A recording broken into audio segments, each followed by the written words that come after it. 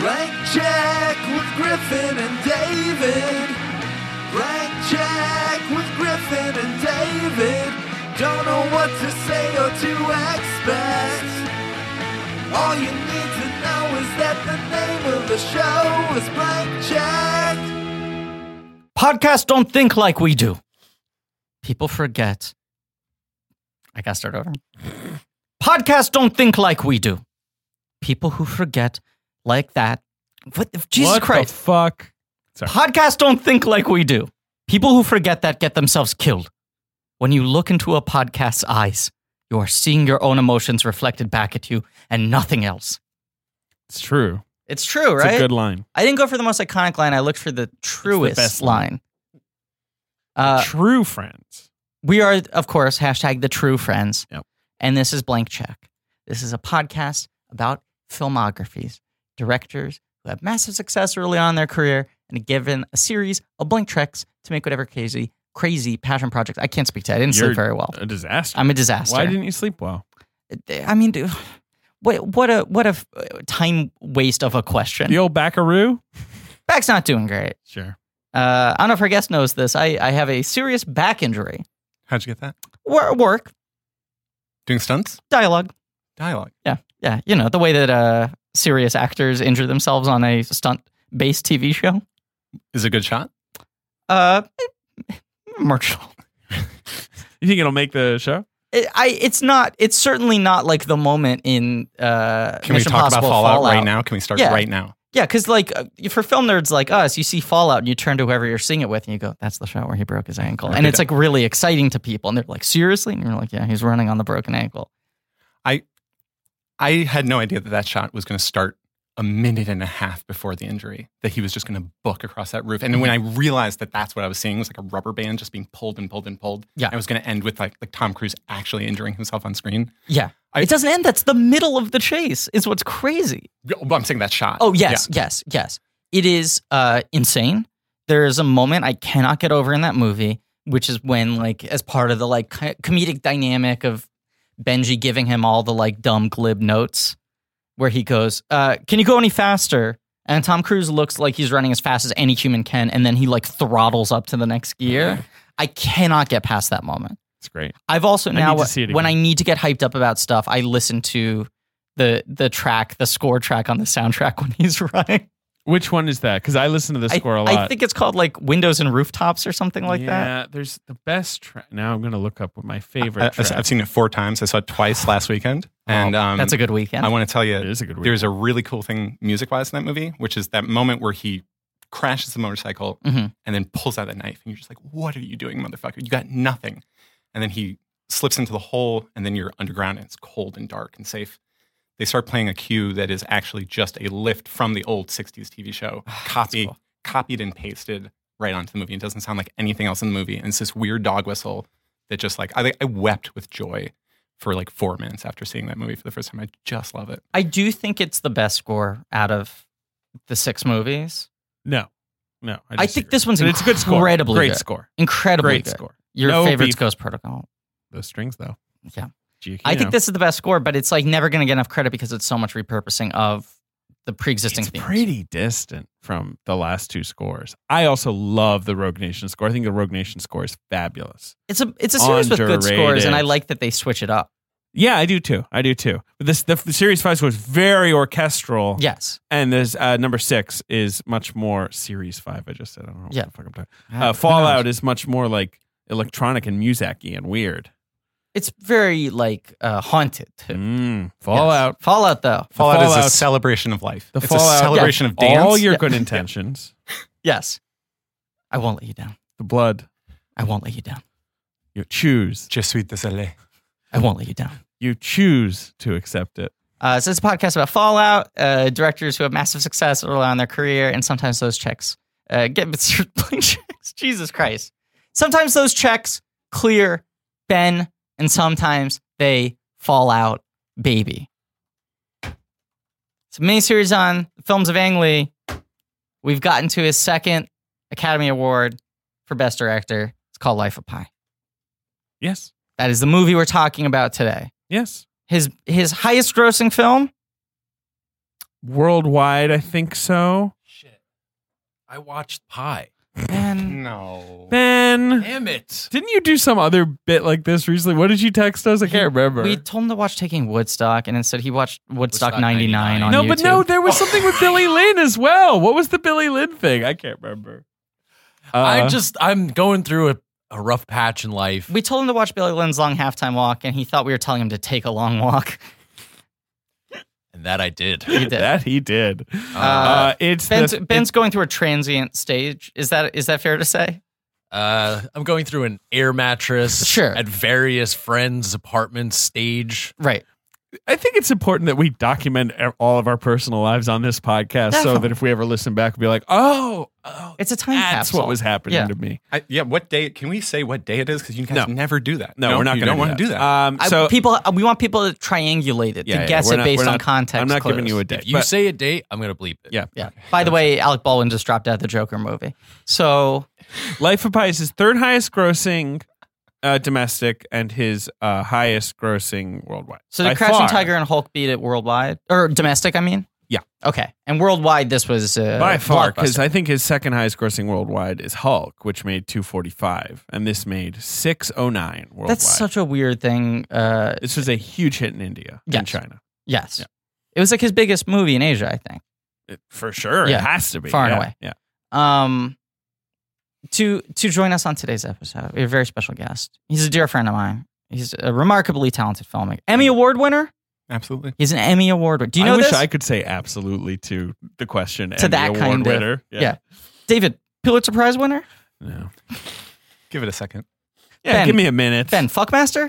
Hell yeah.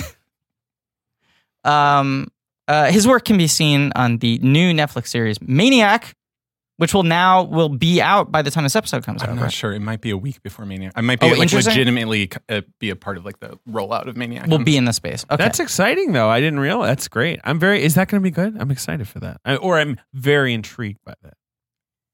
I can't put into words how good it is. All right. That's really fun. I'm so just freaked out and honored to be a part of the crafts people that made that show. Cool. I have a small 4-minute section of it that I was responsible for, and it was felt like going back to film school, or I cannot speak highly enough of what those people are doing. Cary Fukunaga, right, is involved. He's sort of back.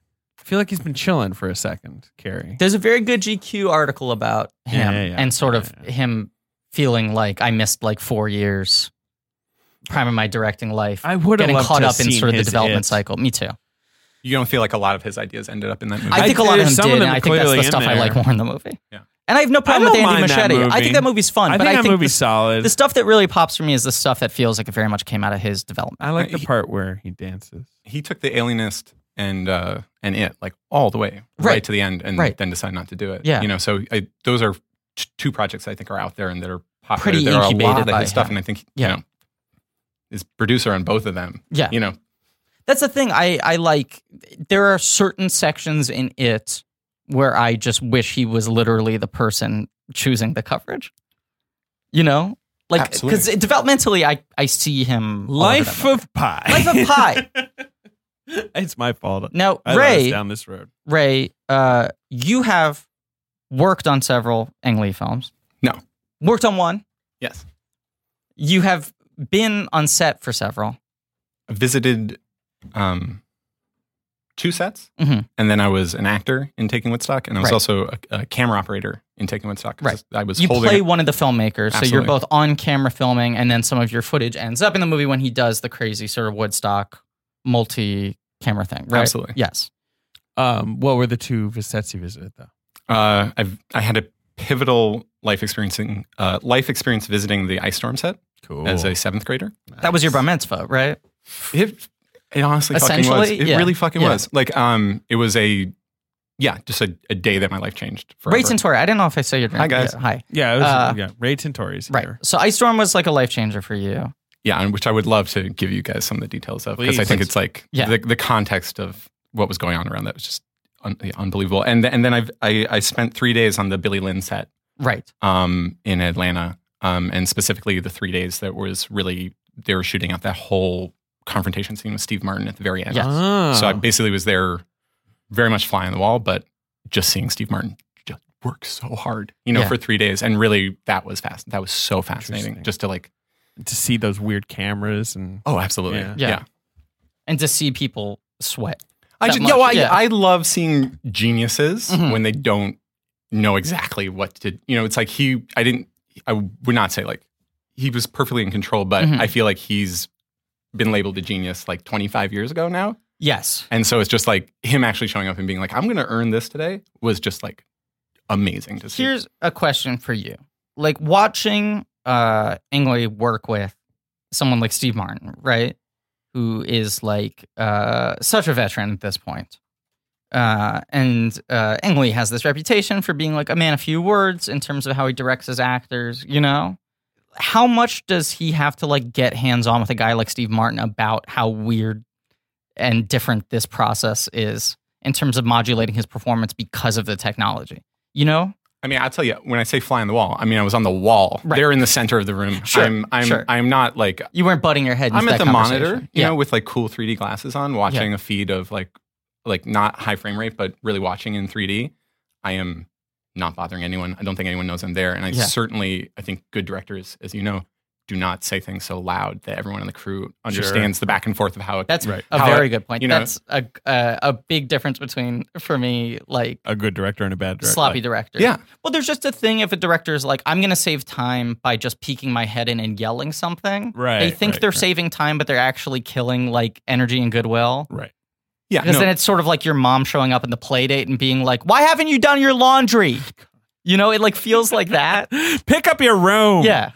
It's like a hurricane hitting here. Mom, I'm playing Lego, you know? And now you're like out of the Lego space. I'm now playing your my brain's- Lego game where the wizard is the captain of this spaceship. What's that? I had a like long running in my head Lego like saga Oh, cool. that was your narrative? centered on a spaceship I built, but then I had like a wizard guy.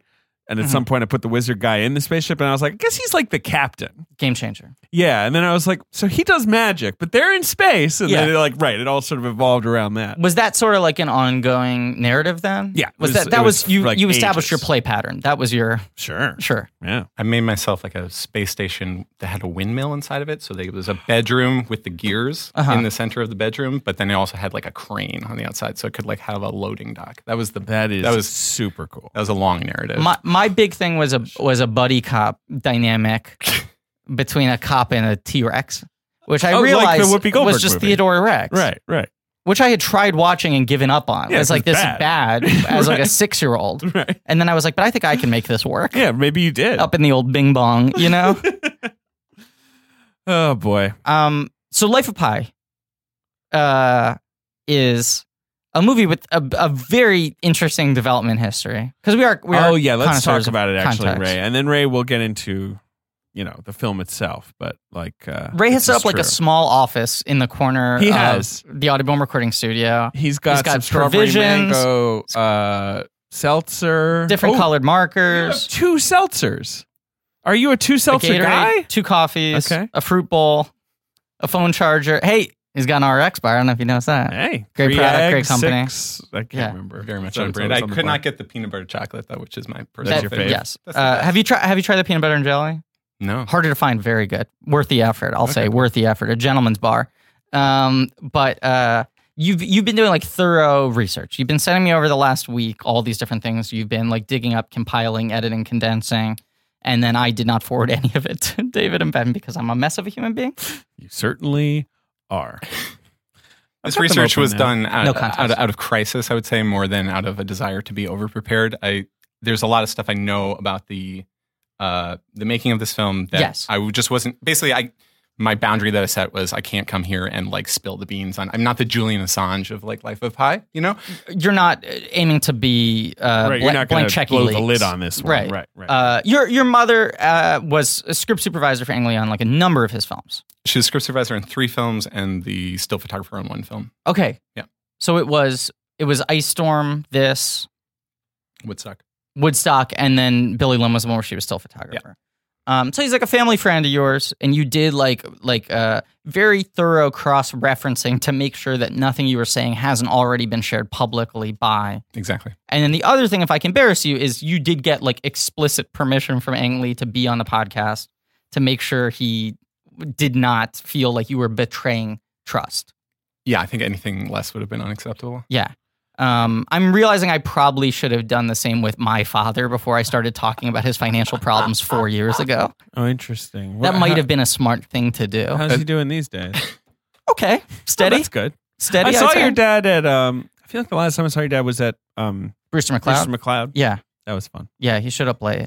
I've referenced this. Ray is the person who, and I've told him this is not anything he needs to feel guilt or shame about, but at the premiere of The Tick, Ray referenced how much he liked the bit of me talking about my father's financial problems. Absolutely not true. You invoked it in front of No. What you Peter. said, no, I just remember what it was. My brother and my father were there, and you said, I feel like I know you guys better because of the way Griffin talks about you on the show. And that made my father very paranoid to figure out what I had said about him. Right? I think that's what you said. I told Jamesy, who, by the way, did not appreciate being called Jamesy. And who you'd never met before. And he doesn't go by Jamesy now. And whenever I invoke him in childhood stories, I call him Jamesy because that was his name until he was like 10. The one story I referenced was some story about you having to have your toys cut back because Jamesy, which I thought was just hilarious. And he told me that was not what happened. It's 100% what happened. James got the Nintendo 64 when the Berlin Wall came down against video game systems in our home. I was the same thing. I was the person who had to sort of fight and scratch to get the fucking things. There was a video game and Berlin then once Wall. we had them, and my Jamesy parents were said, like, oh, it's no big deal. Jamesy went, Peter Newman, tear down this wall. And he got the 64 in his bedroom because I had more toys because James didn't like toys, so no one ever knew what to buy him. Interesting. I honestly think your father baited me at a certain point because he was like, I'm a gambling guy, and like looked me really hard in the eye, and I went and just didn't take the bite. I'd love to go gambling with your dad. Here's the thing I want to clarify this on the record, okay? Which my father will love. Griffin Newman's on the record. My father had a gambling problem previously. The root of this problem was sports betting. Right. That's the thing. Is like that's less fun to me. I would want to go to like a casino with guy. your dad. Yeah, no. Okay. I think he's gone to casinos casually. Never has a control problem. But he would call his bookie every week and be like, "No, I figured it out. And like this week we're betting the spread on this." And like that was his whole fucking thing. And like when I see like photos or videos of my parents before like I was born.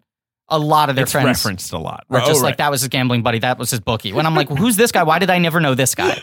And it was like, these are the guys that were conditionally. Oh, he was last seen on the Verrazzano Bridge in 1982. Right. And then he mysteriously disappeared. Right, but it's like Needles from Back to the Future too. And I'm like, who's this guy? My mom's like, that was the guy where your father had to stop seeing him in order for us to get married. Did you guys not like the Needles line in Solo? These really? are the guys I who love that. Conditions. I forgot to reference it. Wait, what's the Needles line? My friend Needles who died doing this. I don't remember this line at all. Oh my God. You guys are too. A reference to the greatest character in the history of cinema. What are you, McFly, a chicken? So my father had a gambling problem, was like curtailed before I was born when my parents got married. And then independently, my father had financial problems. Because I've referenced both things, I think a lot of blankies have extrapolated, and it's even on the Wikipedia, that my father had a gambling like remission 4 years ago.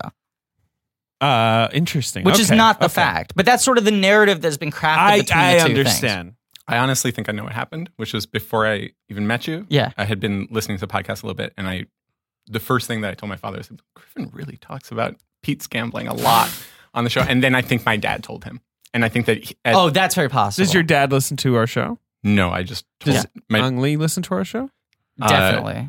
Definitely, yeah. He only listens to the Ben's Choices, though. Here's my concern with the one thing I did ask for explicit permission, and I think I wrote him I showed you the letter. Yeah, very long. A nice letter, email. like a letter, like on paper. An e-letter. It was a long enough email, I think, to qualify as fair enough. Just check. Yeah. Just check. But I explained like my understanding of the show. Like, but I think the one thing I did not say is that you are a silly Billy. Yeah, I am a silly Billy in that I feel like the way you wrote the email made me sound a lot more legitimate. Because the way you described David is accurate, and the way you described me made me sound like an adult. Yeah, but I think I was honest about what I think is the actual like the quality of the analysis going on here. But I am like the shoe that I'm waiting to drop is like an email from Ang Lee that's just like subject heading. Who's this like, little stinker? Fart detective ? You know, like what the fuck? You didn't tell me. Who's this little stinker? Yeah. I'm the General Talbot. I just like thinking that Ang Lee had to think about our existence for 1 second. I love it. You know, he didn't probably have to think about us it. for very long. He said he was delighted. Well, he's a very thoughtful man. I think the second he found out about the podcast, I'm not saying he listened to it, but I think he sat in a room in silence and really contemplated the notion of our podcast for 6 to 8 hours. Right. And I love that notion. And I wish he had known going into that deep thought that I'm a little stinker, but bygones. So things we've now clarified. All right, we're done. My father's finances were not tied to gambling. We don't want to do another summer camp episode. 8 hours episode. Thinking about us. Fair. I did go to a summer camp in New Milford, Connecticut. It was for very special little boys and girls. Very special. All right, so Jan Martel wrote a novel. It came out in 2001, I think. Yes, 2001. Big hit. Literary sensation. It was a hit. It won the Man Booker Prize, which is a big British literary award. Yeah. David Sims read it by the pool in 2002. Humble brag. On a summer vacation. And so that's, I feel like, really crucial to the narrative. That's the most important film. piece of context, because that's the moment when president of 20th Century Fox Film Production, Tom Rothman, gets the email. Okay, Sims has picked it up. We officially have gone cultural moment. Fox 2000 yes. executive Elizabeth Gabler is hot on that book. She's the one when who she really hears that I was reading it by yeah. a pool in Bordeaux. She gets the ping. Yeah. Her beeper goes off. And so she hires someone to write a screenplay, and they bring aboard who? M. Night Shyamalan. Let's get him on the boat. Very cool. A very logical choice. He's the most famous Indian American director alive. His films are very much about like religious crisis. Absolutely. Especially up until this point. He loves that's been to wrestle big with theme. like Catholicism, and he's never really made, since his debut film, Praying with Anger, he never made a movie that like really addressed identity in any particular way. So maybe this is going to be a way for him to like, kind of return to that initial theme that he explored. Yeah. Oh, what a twist. But that's the interesting thing. I mean, this is very much of a piece with the things he was exploring in Praying with Anger and Wide Awake. But he has unquestionably become a much stronger filmmaker at this point. So the notion of him going back to religious material, crisis of faith stuff with his current toolkit. And it's also just exciting at that point in time to go like, oh shit, M. Night Shyamalan's going to make something that is in no way a thriller is kind of exciting. Right. He says his big hesitation that eventually caused him to leave the project was that he wrote his own screenplay for the film. He was on board in it. It was going to be his direct follow-up to The Village. Yep. It was set up, and he dropped out because he said, I got freaked out about the fact that it was kind of a twist movie, that it has a twist at the end, and I thought my name being attached to the movie with that twist at the end was going to bring too much baggage into the theater. People would expect, they'd be looking for... He was very alarmed by the twisting, and I get it, actually. I kind of do. Yeah. But so he instead makes Lady in the Water, which is a triumph. He makes another water movie. It's a fascinating sort of like sliding doors thing where you just wonder if he had gone straight from The Village to this. He may have he might not have done a good job though. Like who knows? And also it would have been a tougher movie to make even in 2004 or 5. Like visual effects wise and everything. Like I don't know how you do that shit. Like maybe it'd be a bad movie. But even just alternate reality where like he's got his deal at Disney. He moves over to Fox to make Life of Pi. He makes his Tony film. Then he just goes back to Disney and he still has that home. Whereas Lady in the Water like torpedoes like all of his major professional relationships. Yeah.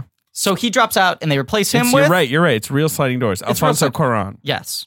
Oh, cool. And he decides to make... They really contracted with the 3 sort of visually exciting, perhaps non-American directors. I mean, M. Night Shyamalan's American, but Alfonso Cuarón. And then he drops out to make Children of Men and Jean-Pierre Jeunet coming off of, I guess, a very long engagement. Yeah.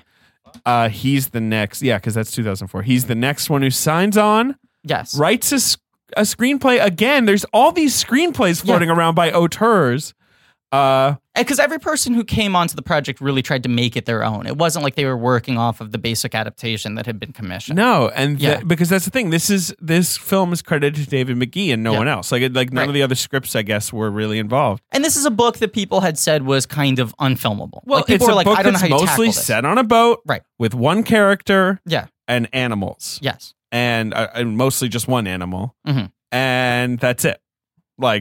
So yes, that's an inherently challenging. It's got a weird narrative structure. It's a weird narrative structure. It also has all this stuff about religion that is hard to convey, I guess. You might worry to a mainstream audience, and it's very it has this dumb framing device that can suck in movies. Yes. I like the framing device a lot in Movies this like movie. Citizen Kane. Exactly. That movie's a fucking shit. stinker. What's the problem? Yeah. Well, No, first just of all, like, you know, Orson the thing Welles where is a it's like, fucking hack. Oh, well, let me tell you my story. And then you cut back to him and he's like, and so then the boat went over there. And you're Sure. like, oh, God. Anyway. And there's also just the fact that like this movie, spoiler, hinges on the notion of, is the story you just saw true? Or is it sort of a metaphor for what happened? Sure. A non-literal retelling of the That's struggle, the twist. internal journey this Spoiler guy alert went through. for Life of Pi. I think that plays differently when you're What's reading the it. sled's name? Pi. Richard Parker. It's Fight Club. Yeah, it's Fight Club. The end of Life of Pi is that the sled is Fight Club. Right. And then, Irfan Khan is like, you can't talk about this. Yes. The guy's like, so I'll write my novel now. Right. And then they turn over the sled and they see Kaiser Soze written on the back. And then at the end, it turns out to be a sequel to Unbreakable. My absolute favorite part, but one of my top 5, the breath that David takes before he says Unbreakable on the Split episode has just so much contained joy in it. That's wonderful. It's Wow, real. I should I've listen just back to that rewound one. and rewound. It's just like, yeah. People like it when David gets into the dirt with Oh me. yeah, good episodes are often like David goofy. Yeah. You know what I mean? Like dog. When people say the dog is off the leash. Right, exactly. That's the term they use. Hey Ben, well, this week we're talking about an Oscar-winning movie, Life of Pi, That's true. and we are being sponsored by one of our closest sister podcast friends. Is that how to describe a sister podcast friend? I think so, yeah. Okay, it's called Little Gold Men. It's a podcast, you might have heard of it. It's from Vanity Fair, and it's hosted by I think I know who. multiple friends of the yeah, podcast. I You think got I know these guys. Katie Rich. Sure. You know, she's been on a few episodes. Titanic, Sixth Sense. Yep. Broadcast News. You I met her baby. She's a great baby. He's a toddler now. Oh, he's not even a baby anymore. Yeah. Time, is It's a fleeting. flat circle. Correct. You got Joanna Robinson on our Minority Report episode. You got Richard Lawson. He's I like Richard. on so many Blank Check episodes. I mean, I like all the hosts, And you but I got- like Richard You got a Mike lot. Hogan, who's a very important person, but we'll get him on Blank Check. Why not? Sure. And it's on Vanity Fair. Let's get Oscar on the show. Oscar himself, Oscar. Just a statue. Why not? Sure, great. Yeah, let's bring him on, the little gold man himself, because this is a podcast where they talk about the Academy Awards, the Emmys, like awards season. They talk about movies and pop culture, with an eye on the award ceremonies coming, but like, they go in all kinds of different directions, especially because it's a year-long podcast. They do great interviews. And, look, I'm not going to pigeonhole Blanky listeners, but you're a bunch of nerds. You probably care about this stuff as much as I do. And if you're interested in like the movie business and award season and everything that's coming out this fall, it's kind of essential to listen to it. And Katie and Richard and Joanna and Mike, they're so smart and they know what they're talking about. So check out Little Gold Men. Yep. On Apple Podcasts. Yep. Stitcher, wherever, Spotify, wherever Spotify, you listen to your shows. Google Play. What else you got? I don't know. There's others. Sure. This is sort of a bad note to end on, isn't it? Bye. Little Gold Men. 2009. Yes. Ang Lee comes aboard and says, this movie's going to cost $120 million. Yeah. Fox is freaked out. They're not sure. And then I guess they eventually are like, well, all right, like, let's do it. They dragged their heels on it for a little bit because they were courting him very hard. He agrees to do it. He starts developing it, and then he It's gonna goes, be expensive. okay, cool. I figured out how to do it. This is what I need. Right. It became an all or nothing proposition of, if I'm going to make this movie, it has to be this. I mean, do you want to weigh in on this, Ray? Yeah, I'm going to try not to interrupt you like that. No, Please interrupt us. Interrupt us, please. I think this is a really interesting dynamic as I've read about it because it seems very different than what you usually get, which is a director who's like, what I'm going to make is going to be so good that it's going to make money, and I don't really care to figure out how that happens. Sure. And then the studio's like, convince us. I think Ang Lee thought that this was a hit. Right. Way before he did. Right. And he thought that they weren't serious. He thought it was esoteric, and I don't understand how you can put this sort of studio pressure on a movie that is... There's a quote I read in some of the material you sent to me was he met with Tom Rothman and he said, "What kind of movie do you think this is?" Yeah. And Tom Rothman said, "I think it's a family movie." Yeah. And he said, "What the fuck are you talking about, family movie?" And his family dies at the bottom of the ocean. He said, "What happened when you read the book?" And he said, "I finished it and I gave it to my wife." And he said, "Then what?" And he said, "The rest of my family read it." Sure. And he went, "That's the point. Everyone I know who's read this book has shared it with their whole family. That's and how I everyone read in the it. family gets something else out of it." It also went around my family. I'm sure either my dad or mom bought it because it won the Booker Prize. Right. They read it and then they were like, magical realism. Check it out. That was like, Tom Rothman's whole sell was this movie has some weird reflection pool kind of thing where people like see themselves in it, regardless of age, regardless of background, and it works as sort of this like Rorschach test. Have you guys read the Griffin book? Phrase. I have not read the book. I've read them. Yeah, I do think the triumph of the book is the first part, like and the part with the family, the part where he explains his relationship with the religions, all that stuff. Like that is when you're just like, I love this man so much, and I love his family. You're just so, and then all the rest of the shit, you're so hooked. But it's because you're so like you're so into pie. Yeah. But yeah, I mean, I'm sorry. I feel like I cut you off in the cutoff races. Oh my God. Of 2018. Stop. It's okay. Everyone talk. But yes, this notion that they were courting him very aggressively, that they were like, this is a major commercial film, and that he then started considering it and came back to them and went, okay, I agree with you, but the only way to make it is this level of technological breakthrough, this level of difficulty in production. And I guess 3D is like a thing right about now, right? Because it's Avatar 2009, has not come out yet. 2010, but like it's sort of like brewing. This is like in the lead up to Avatar when people are like, I don't know if that thing's it's just gonna fucking work. Me seeing Beowulf 5 times. Right, Yeah. right. I remember seeing Beowulf with my friends and going, so think about what we just saw, and James Cameron is now making an alien war movie. And we were just like, whoa. But that was sort of, that was like the hanging promise of like, either he's going to elevate it or the thing just dies with James Cameron. And he got really into, I mean, a thing I always think about with regards to this movie is films set on water are kind of perfectly made for 3D. Absolutely. Because of the water working as a surface, everything above it, it makes this shadow box effect where it's like the water into a vanishing horizon in the middle of the sea, everything floating on top of that, you know? Do you see Fallout in 3D? I haven't yet. 3D is exquisite. I've heard that it's like the best post-conversion. You must go up to 84th Street, that's where it's still playing in 3D, and see it. The bulb is pretty good. And it's a good bulb? It's a good bulb, which you really got to find. This is what I love about Ray. You need it to be bright. You're right, though. He knows that's which what I want to theaters have hear. good bulbs. Yeah. You got to tell me where the good bulbs are. I saw it opening day at ArcLight in 3D in LA, which was just perfect. Yeah. And then saw it IMAX 2D, saw it on a shitty multiplex in Florida 2D, and then saw it up on 84th Street. So you in haven't 3D. done 4DX yet? I missed 4DX. I heard it was amazing. I heard it was amazing too. Our friend Bobby Fingered said it was phenomenal, and it's like literally the thing that I feel most impeded in my current state of back injury is that I can't see 4DX movies. I've had to pass on The Meg. I've had to pass on Fallout. All I want to do is be 4DXing left and right. I'm going to say is that tarmac in Fallout is one of the most memorable things in the movie. That like opening, and it's like it's very much like what the water in this film feels like, where it's just anytime you see it, it's just glorious. Yeah. That's fucking awesome. Yeah. So he gets into that thing. He gets into the idea of shooting the movie in India and in Beijing, places that don't really have Taiwan. Sorry. He goes home. Taiwan and Pondicherry. And these are places that don't really have production infrastructures. Certainly not for a movie like this. Certainly not Pondicherry, which is like the opposite end of India from like where the film industry is, the big film industry. Right, but they shoot obviously the opening stuff, the home stuff in Pondicherry, and then they shoot all the water tank stuff in like Taiwan.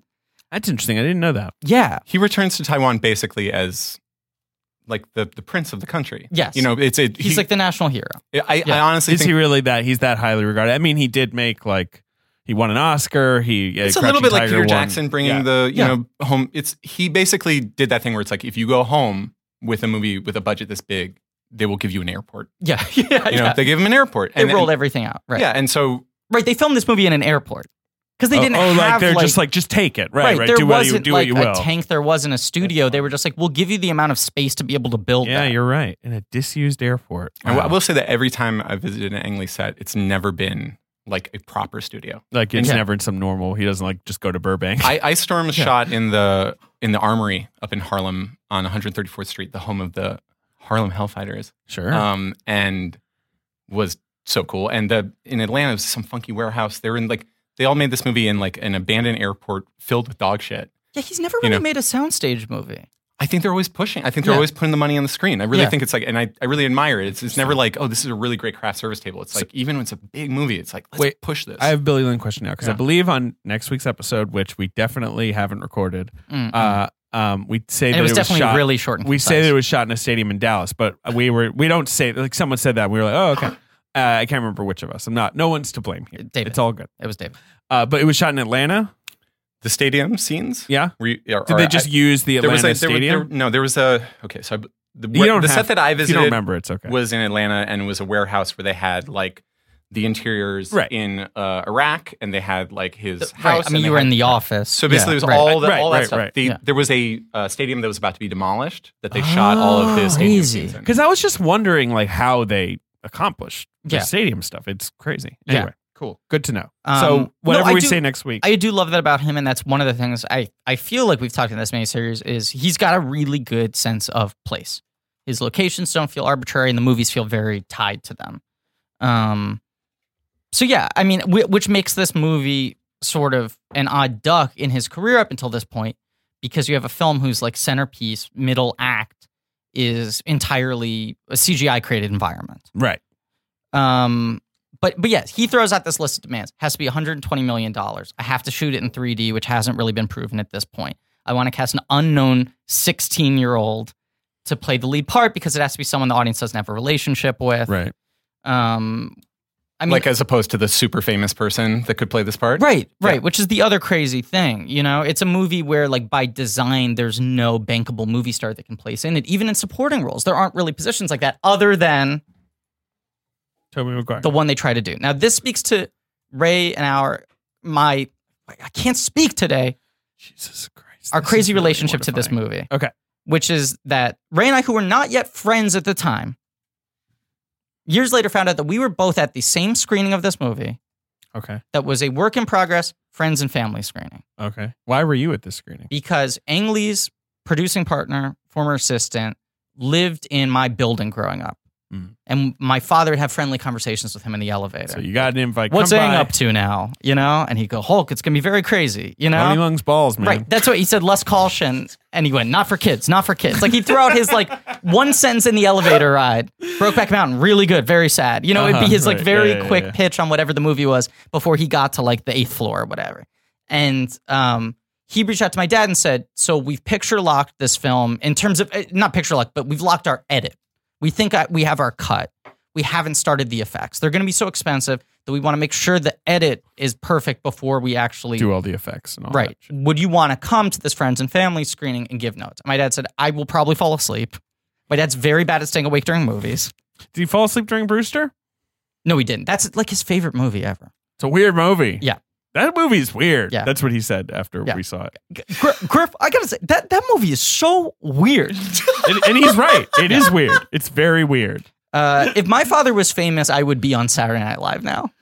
I've like honed my impression of my father so meticulously. Sure. Because they'd be like, we got to get someone who can play Peter Newman on the show. Griff, that movie, it's so far out there. Do you think Saturday Night Live is interested in someone doing Ethan Hawke monologuing about Elvis and the King? Can you do your Ethan Hawke impression? The thing about Elvis is he always went for the money. I lose it. I can do the thing about Elvis. You're getting Mike Fright. You had it really good before we recorded. It's not about Mike Fright. It's about it just has to sort of be bubbling within me. Our mutual friend who introduced us, Jordan Fish. Fish. Hey, Jordan. He made an AI where you could text with Ethan Hawke that was basically just took really pretentious Ethan Hawke interview answers and just like gave oblique answers to whatever you were saying, and it was awesome. Can I tell a terrible Ethan Hawke story? No! And the person who's terrible in the story is me. No! Oh, fine, go ahead. How short is it? Very short. Okay. I filmed a short film in high school. Okay. And I needed an office space in it because in high school I made short films about people who worked in offices. An experience you were deeply familiar with. Everyone else was making like short films about like kids hanging out. Right. And then I made these films that starred adults who didn't go to our school, and everyone would be like, what the fuck is this? And it was like, yeah. But so I got like a friend of my father's to give me their office over the weekend and be like, hey, 4 teenagers and a random 35-year-old man are going to come into your office on Saturday and shoot a bunch of scenes. And they were like, here you go. Here are the keys. Okay. And Ethan Hawke was using a back room in the office at the time as like his temporary office. And we found it so funny that there was like this big Ethan Hawke like nameplate on the thing. And then he had his little like, not mailbox, but his little like folder to put like mail into, right?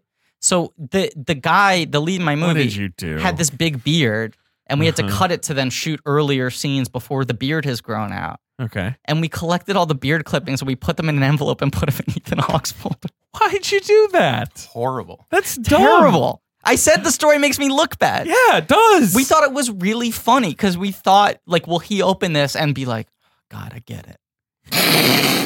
That is profound, man. The thing about Elvis. Yeah. Oh, my God. The thing about Elvis. I love that he's in that Elvis documentary and just talks about Elvis for a while. And at no point is it like Ethan Hawke's relationship with Elvis is this because he doesn't have one. Yeah. He just wants to rap about Elvis. I just love how much Ethan Hawke has figured out his thing and how much we're all like, yeah, him. we're on board now. I'm so We're on board. 100% on board I'm so now. on board. Anyway, you guys were at the same screening. Which was, of Life here's of the Pi. movie with 0 visual effects. So this film came out in November 2012. So when's this screening, do you think? I think this was September 2011. Does that sound right? This is like a long time Or is it before. earlier than that? I feel like it was like September 2010. Does that make any sense? No, that seems crazy. Feels more like the summer to me. No, yeah, it's. But was it 2010 or 2011? No, this Definitely film. 2011. This film was It was shot 2011. in Okay. 2011. Okay, so I think it was during the summer 2011. Sure. Yeah, You took a big sip of I coffee. believe so. It was Yes. like a year and change before the movie came That out. makes sense. That makes sense. And we watched this cut that is near identical to the movie that you now see, Sure. but where the kid was visibly in a tank. Okay. Sure. You could see the green screen walls around him. You could Right, see the green screen reflecting on the water. The CGI was very sort of like pre-Visi. So it's just like there's a tiger, but it's just like a little video game It looked PlayStation like a 2 PlayStation tiger. Right. If anyone wants to know exactly what this looks like, this is public. Okay. This stuff is, if you just Google Halon, Halon Entertainment, it's a pre-viz company. They did the pre and post-viz, and you can watch. But it's the post-viz that you saw, right? Yes. Like, yes, I was Yeah. watching this video. It's Am weird. I correct in remembering that the tiger was gray? That it like wasn't colored in? No, it was no, colored. it looks exactly like this. It has like Okay. a texture map on like Yeah. a pretty simple mesh. So it looks like a Tomb Raider, like absolutely yeah, like Tomb early Raider. Tomb Raider tiger. Yes. But Here you you should go, also Ben. check Here out you go. the other Halon Entertainment because they basically they have pre-viz stuff for Red Tails that's fantastic. Yeah. And for Deepwater Horizon, which is fantastic, as well as like Ghostbusters and like these are That's just awesome. these are amazing to watch. Ben, So- check it out, Ben. Look at the video. Let's see. Ben This is watching the what you got. video. He is looking at it. He's peeping the video. It's cool, He thinks right? It's cool. The movie shredded. This is the thing that's amazing. Even with this level of like really simple, low res, the movie fucking killed. Like Yeah, people yeah. were into it. That was the thing I found most impressive was like as opposed to imagining you watch an unfinished pre-VFX cut of like Attack of the Clones, where it's all shot in a green screen and without those backgrounds and without those elements, the movie is nothing. You could tell how much thought he put into the framing, the construction of the sequences. Like there was still very clear visual storytelling in the journey of him on the boat and his survival without all the elements there. Yeah, and I think a third of the tiger shots were an actual tiger. Yeah, there's obviously real tiger mixed in when you're watching it. They with, never had what's the actor's name? Suraj Sharma. Shamra. Yeah, they never had him and the tiger in the same shot. They used shots of the tiger isolated for those sort of close-ups, or sometimes they composite together. A lot of that they then used as reference material and redid in CGI. But a lot of like the close-up tiger moments are real. Basically, everything with the tiger, they got a real tiger to do it. Yes. And they filmed it. They had like a live action unit, and then they had basically a big blue cage that had a boat inside of it. And there was 4 tigers with like various levels of animalistic, there was one that basically had been named Jonas that had been kind of like raised as a human, like in a bed in Canada. Like it slept in the bed with his trainer, and that was the sweetheart. And he went to Vassar, right? Exactly, Yeah. for real. And so that one is like whenever it's like very sensitive. And like Yes. my mother said like, oh yeah, I was in the cage with Jonas. That's fine. But the other ones were like, let's all stay out of the cage. That was like yeah, I would not, to be clear, go anywhere near a tiger. Never. Ever. on season 1 of The Tick when we had the Midnight the Talking Dog. cool. They had 2 dogs on set, and the trainer, I was like, what's the difference between the 2 dogs? And he was like, one of these dogs is better at stunts, one of them is better at dialogue. But you saying that Jonah was like the sensitive tiger, it is like certain like animals, you're like, oh, this guy's better at close-ups. It's really true. For whatever reason, this animal you can project emotions onto. Right. I have done some heavy lifting directing animals in my life, and there definitely is. It's like they do different things, and you swap them out. Yeah. You know? No, it's crazy. With this dog, it was just like the dog had some intelligence in its eyes, and they were just putting meat on a stick and making him look at different marks, and then that dog sells it more in its body language that then when you put the Mr. Ed like talking mouth over it, you know? Yeah. And it fucking works. I would say just the thing about directing animals is like you set up, what you need to do is you need to set up a system of positive reinforcement where you basically make a deal with the animal so that they know if they do this, they get that. And basically you have animals that have either bought in. Yes. It's almost like they've bought into society and capitalism or not. Yeah. They're like, oh, I'll do this even if it's uncomfortable for a second because I know I'll get this treat. The thing they would do with Midnight was they'd say like, good take, pay him. Yeah. And then a guy would walk over with a treat. And it was like, that was like the payment system. Yeah. Sure. Of like positive, like Pavlovian reinforcement. I prefer money. Sure. Yeah. So the other crazy thing about this earlier version we saw is that clearly the studio was like, we need one big movie star in this. And Ang Lee called upon his previous collaborator, Tobey Maguire. Who he had made 2 films with. Yeah, at like the beginning of his career before he became a minted movie star to play the part of Yann Martel. Right. Except no. He plays reporter, apparently. I remember him explicitly being Yann Martel in that styled exactly. Right. That was the thing. Is that they because in this they make Rafe Stahl reporter. No. Really? He's Yann Martel. No, he's an author. He says, "I loved your first book," and he's like, "I threw away my book." I'm just going by the incredibly well-known, accurate website Wikipedia. Okay. Where I know it's linking. No, but here's the thing: it's linking to a Hollywood Reporter article that says he's playing a reporter. I remember him explicitly being Yann Martel. I don't know if they throw his name onto him. But the crazy thing is, they never say his name in this movie. They got weirdly didactic about trying to make him look exactly like Yann Martel, someone that people are not familiar with the visual appearance of. Yeah, they shouldn't care about that. And can you Google Yann Martel quickly? It doesn't look like, I know what Yann Martel looks like, but I mean, here. He's got very distinctive hair. He does. He's got sort of a bouffant hairstyle. A curly mop of lightly parted orangey hair. Yeah, he's got kind of a Malcolm Gladwell style. Yes, but like, you know. Right. Yes. A big blonde fro. So they put that wig on Tobey Maguire. So he looked like Sean Penn and Carlito's Way? Correct. And it was the single most distracting thing I have ever seen in a movie. Because they recast him and reshot it all, they must have gotten that note so many times. I mean, this screening we were at, which was like the first time they were really showing the movie to people. And I'd say there were probably like 30 people there, right? It was like it was like a screen at the AMC 25. It was somewhere between 30 and 40 people. And afterwards, it wasn't like a Q&A session. It was like an open forum discussion for like over an hour about all the different aspects of the movie. And that was the big thing that everyone threw out. And it was pretty interesting because like Ang Lee would weigh in with his like, well, this is what we were trying to do. I'll explain to you why it turned out that way. And the thing he said was, it felt like we didn't want it to be distracting that Spider-Man is in this movie. But it somehow became the most distracting thing in the world. Right. That it's like they're trying to disguise Spider-Man. Yeah, no, that doesn't work. Right. Yeah. And his performance, I remember, as being like, he feels in it. He feels committed. Like, he's certainly trying. He's a decent actor. I thought his performance was fantastic. But you could not fucking get over it. It was like so jarring. And especially when like in the middle of the story, it cuts back to Tobey Maguire with like this SNL level wig. It's also like distracting to have like in a movie that's mostly unknown actors and then like Irfan Khan, right? To cut to someone who is like so iconic to American audiences, certainly at that point is still like, you know, very well known and associated with like a really big blockbuster role, and to just cut back to him wearing like a Mad TV getup. I also think with Irfan Khan's so good in this movie. So fucking good. There's so many pivot points that fantastic where things could get by the film that he just catches and goes like, this is now nailed down. Everything's going to happen in the next 25 minutes is based off of this one little He's one of those just like brutally honest actors. Extremely crucial to this film's success, and like, in my opinion. I've never seen a movie with him in it before, but you just know he's such a like an old shoe, like incredibly, this guy is a movie star, and setting him up with someone like Rafe Stahl who just gets like blown over. Yes. And the character is supposed to get blown over. That's the thing. It kind of, it like was to the movie's detriment that you were spending that much time paying attention to and thinking about Tobey Maguire. You kind of need someone to just like show up and do the job. I think Rafe Stahl's a very good actor.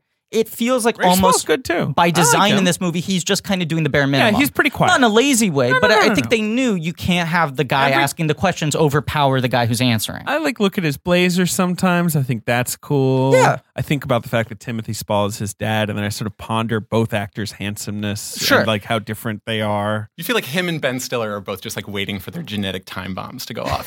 You know what I mean? They're just like, Yeah, right. It's like they'll wake up, they're 50 years old, and they're like, wait, what is this? happened?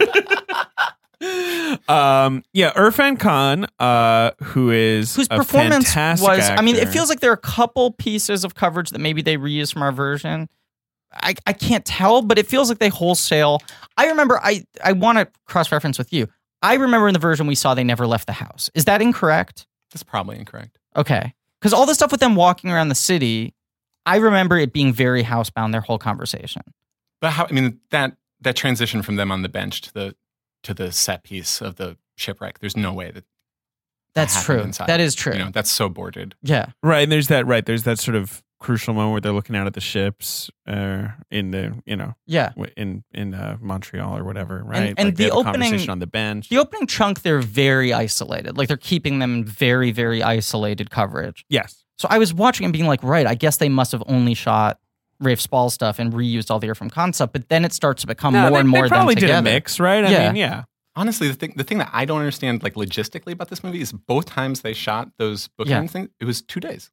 That's crazy. That is A crazy. lot of really heavy lifting to do. It's a lot of dialogue. Yeah, it's just 2 days. also crazy to think of him giving that entire performance twice. They go away, they're in a lot of the first third of the movie, and then they do kind of basically Once you get vanish. to the boat, it becomes more present tense. It's Pies all narration. until the carnivorous island. That's when and then he's like, the island was carnivorous, and you're like, this right, guy. yeah, they're back. Here they are.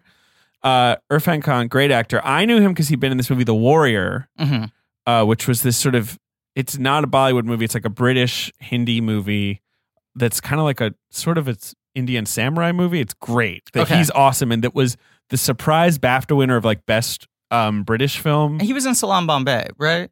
Yes. All the way back. I didn't see that till later. And what had he been? I'm trying to think if like this is he's when in he's in The starting to Namesake. crossover, He's right. in He's the in Darjeeling Limited, and then Slumdog. He plays and he's in Slumdog. Obviously, he's the opposite role of this. He's He the plays villain, the guy yeah. who's He's- asking the questions that sparks the story. in Hindi cinema. He's often the villain. Like he's typecast as a villain. And here he's usually like cast as like, because then he's in Jurassic World. He's in like Amazing Spider-Man 2. He's kind of great in Jurassic World. In Amazing Spider-Man, he's in Amazing Spider-Man 1. Oh, right, right. In both of those, he plays the businessman who's like, I'm sure it's fine. Like both actors play the bad businessman in these new Jurassic Park movies. Yeah, Oh, that's I know. weird. Rafe Spall is the bad businessman in Fallen Kingdom. A bit of a lazy performance. I know, no offense, Rafe, but he is just kind of like literally says that line where he's like, "Well, we got to make money or whatever." Like, My favorite thing is that Irfan Khan played Baloo in the Hindi version of the Disney live action Lion King. Right. Not Lion King, Jungle Book. Jungle Book. Yeah. Yes. No, he was in the Lion King. Baloo showed up for some reason. Yes, he's also going to do the Tailspin movie, the live action. Irfan Khan's doing the live action. If only. Yeah. Oh my god. I wrote a paper on like postmodernism in college about Tailspin. It was just Do you think if I could go back in time and sit Rudyard Kipling down, I'd be like, 1, don't send your son off to war. It's going to scar you forever. Bad idea. 2, you remember how there's like the bear in your Jungle Book stories? Well, that's going to be in a movie. And then that character will be a seaplane pilot in a TV show. He's going to run like a seaplane company. Right. Shere Khan's in it too. Isn't Shere he Khan like is a a mob businessman. boss? Right. Yeah. He's a businessman in They've a all skyscraper. been like transported to the world of like bush pilots. Like that's Louis runs the bar that they all hang out at. I will say, It rules. I Like, think who it's had maybe, that idea? Right. Louis is kind of like the Casablanca setup. Like this is He's Rick's like place. Sidney Green. Yeah. It's like crazy. It's like Roger Rabbit being like an extended riff on Chinatown that just like is going over the heads of like every You should be single going kid. to Disney and pitching them. Here's the Sideways sequel to that Jungle Book movie It's that made so also much set fucking movie. in the 30s. Yes. Like they explicitly reference World War One. That's what I'm saying. It's like very Casablanca. No, I know, but like, Yeah. that's the thing. They're not just like, it's not just the dressing. They like address that they are in the 30s. Yes. That's crazy. Yeah, because like something like Chippendale Rescue Rangers is Also just fantastic. Like, right, but it's like this could just be the timeline. Do you remember the cult episode? No, I don't remember. There was that. an episode about mice that would bathe themselves in soda fountains, and it was a brainwash cult. Jesus Christ. It is the best fucking episode. It's so disturbing and like sorrowful. Yeah. But yeah, I think both those shows, I think it's in the run of like after Tailspin. It was the they're Disney like, let's do these Afternoons revisionist. thing. Right. With like DuckTales and Darkwing Duck and that whole sort of extended universe they were making. But the weird thing is that like Chippendale Rescue Rangers is like, well, you could just go like this as part of the same timeline as the original shorts. They went from like fucking with people in trees to just putting on clothes and solving mysteries. Like, you like the Jungle Book, right? Yeah, I like the Jungle Book. Okay. Yeah. Forget the Jungle Book except the characters. Yeah. Oh, okay. Now, do you like bush piloting in the 30s? Do you want them to be living in a town called Cape Suzette, which is a pun on crepe Suzette? I was such a literal kid that when Tailspin went on, I would like just break down and I'd ask my parents, I'd be like, has he met Mowgli yet or not? Like I couldn't fucking you just figure it out. And they were like, this is a different Baloo. And I was like, but it's not. It's not. It's Baloo. Yeah. And anyway, what do you think Rudyard Kipling would think of that? I think he'd love it. Yeah, he'd be like, sounds great. Yeah. Do I get residuals? He'd ask for points. Yeah. The best Robot Chicken sketch they've ever done is they did a Bourne Identity parody where Baloo is in the jungle for Jungle Book and starts having flashbacks to the suppressed memory of Tailspin. him. Yeah. It's very funny. Have you ever seen Dennis Hopper reading that Rudyard Kipling poem on the Johnny Cash show? No. Google Dennis Hopper reading If. The last 10 seconds of it will just make your heart stop. It's amazing. Incredible. Life of Pi. Right. They offered the role to Baloo. He turned it down. Everyone contacted. So you guys saw this screening. You saw it with Tobey Maguire. You saw it with no visual effects, basically. Right. You walked out of there. What? Hadn't read the book. Knew very little about it. I'm watching it. The first 40 minutes, I'm like, was I wrong in thinking this was about a kid in a boat? Sure. Because they go, as you said, they go really deep into setting up his character with a lot of like different like. Not dead ends, but just like different areas of just sort of fleshing this kid out and his family and his lineage. I mean, like when it starts with that much stuff with the uncle, I was like, did I read the wrong synopsis of this thing? It's very novelistic, right? Where he's just like, let me explain. Like, this is going to take a while. It's also a lot more stylized than any movie he's made up until this point. Yeah, because you've got the guy with the tapered, weird body and all the where you're like, whoa, that's sort of a crazy visual joke from the director of Brokeback Mountain. Is aesthetically weirdly kind of this midpoint between Jean-Pierre Jeunet and M. Night Shyamalan. Like it does feel elements of both those It's guys. Also kind of Wes Anderson-y at points. The stuff opening stuff is very art direct, is yeah. very colorful, the narration, all of that. And I'm watching, I'm like, what the fuck is this movie? I have no idea what it is. Even like the 2 times he's made more fantastical movies at this point in his career, Hulk is pretty naturalistic. Crouching Tiger is pretty naturalistic, you know? Yeah, no, you're right. I know you're like he's working fantastical things into naturalistic environments. And then this is like starting out with like ostensibly non-fantastical things being presented in a very quirky, fantastical way. But that's why I love that early scene when he tries to see the tiger. Yes. I think it works because you might watch that scene and be like, what is this kid, a moron? Like he thinks he can just hang out with a tiger? But like because everything's been so like light and fairy tale in a lot of ways, kills the whimsy pretty fast in a way that presents an interesting contrast. Yeah, and you've had the scene where he does pie on all the chalkboards, which also seems sort of like vaguely supernatural, like like these things that are right. I remember this was the discussion that I remember him asking the audience in the test screening was like, were you picking up on the fact that all that stuff in the beginning was lies? Yeah. That none of that happened. Like that's supposed to be the tell that he's an unreliable narrator. Right. That it's all too ludicrous to understand. Yes. Right. Yes. Even just in the way it's visualized and everything. And I look at like these opening like sections and even like the background actors feel much bigger than any Ang Lee movie. You know, they're all in this very heightened state. There's the shot of like the 2 women riding by on the bicycle and they're just like too joyous.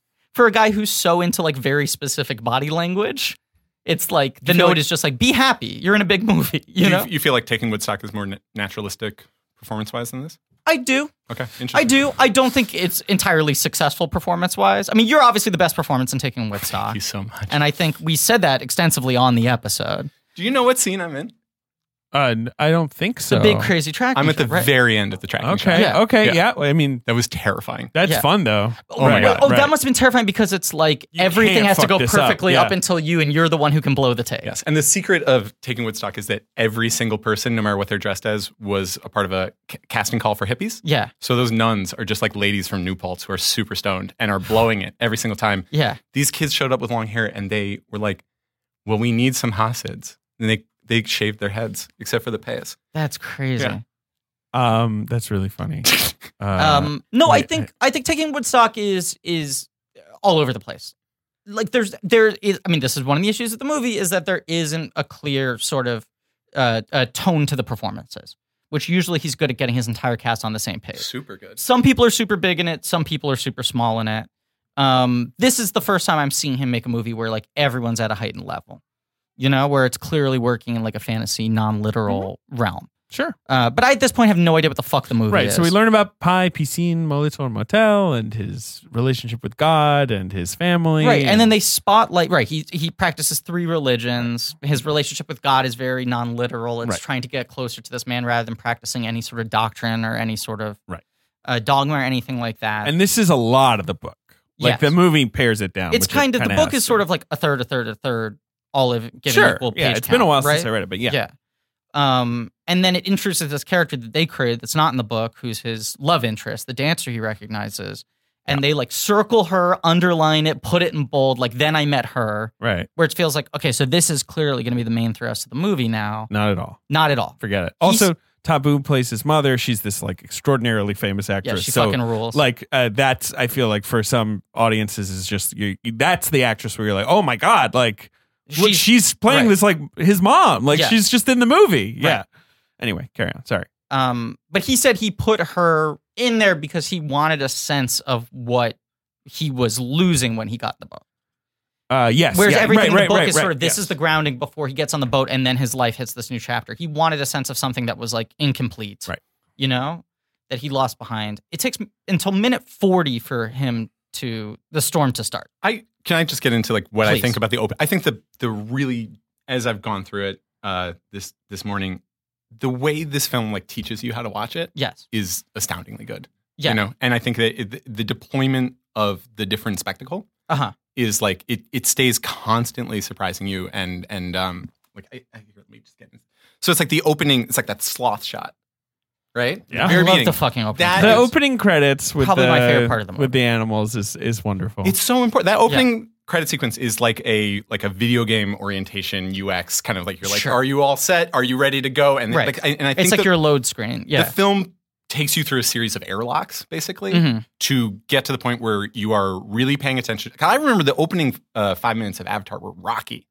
Yes. You know what I mean? Like really funky, cutting from like the canopy jungle to like the eyes with the parallax and then the exterior. It's like a mess. And if you watch the extended version where there's like 20 minutes of stuff on Earth before that, it's bad. Like it's actively bad. It's clear that he wrote this whole opening that didn't fucking work. And then it's this rocky, like, you know what? Let's just like as inelegantly as possible get through this shit fast.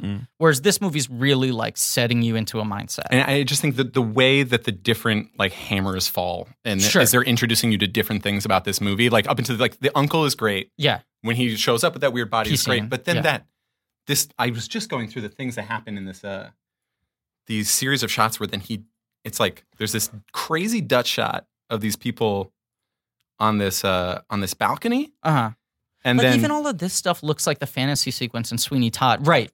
And then somebody just flies. Why are they not just flying? Yeah. You know, like through the foreground, and then he happy feets in the background like that. That's the other thing. He's doing like crazy transitions in this movie. He's doing some of the Speed Racer stuff where you're literally like collaging images, weird overlapping. This is just a shot of a man flying. Yeah, I love that shot. Check this out.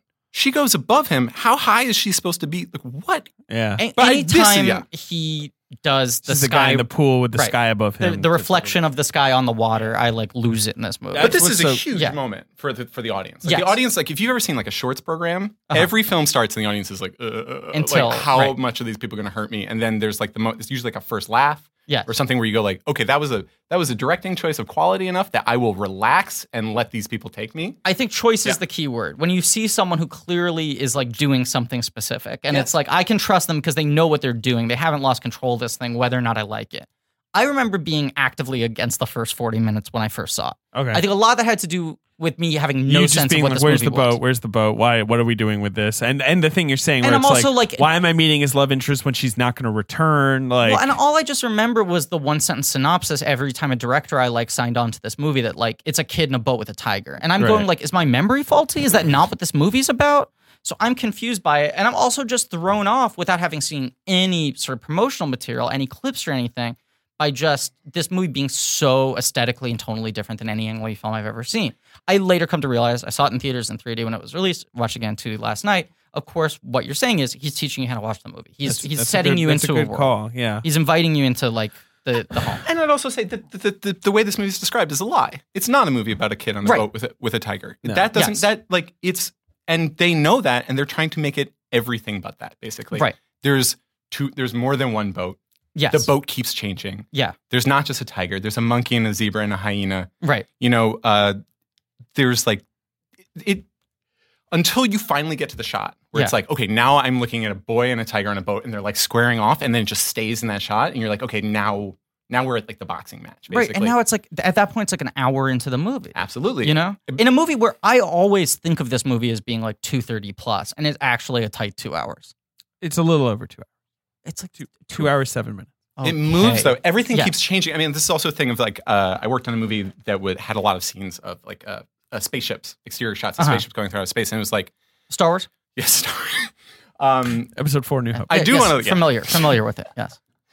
And the thing was like, if we do this literally, every single shot will look exactly the same. Mhm. But we need to make a progression. So like this movie, if you did it literally, could be incredibly visually monotonous. But like Yes. Right. the ocean is a million different colors. There's a Right. million different, like it's almost like he's going through train stations. Yeah. You're like, now I'm in this scene, now I'm in that scene. The boat keeps changing, his body keeps changing. Yes. Um And also, Yeah. like because once he gets to the boat, I mean, Ang Lee's whole pitch was like, it has to become like an adventure film at that point. The survival has to be, I need to put a little more emphasis on the series of sort of challenges and Yeah. tests that this guy goes through rather than just the internal spiritual journey. Right, but I feel like he's not interested in making like In the Heart of the Sea or one of those No. movies that's about just like the human body enduring its Right. greatest test, and Or- it's so Or even the visceral. shallows. But it also, Right, it is process based. It's very much about this kid learning, which I love any process movie. You know in Apollo 13 when they have to make Great the movie. filter out of just the Of course, stuff you got to Yeah. put the square peg in the round the hole. best sequence, The best right? shit. But the Yeah. craziest thing about that is that it actually happened, and that's the craziest thing in the fucking world.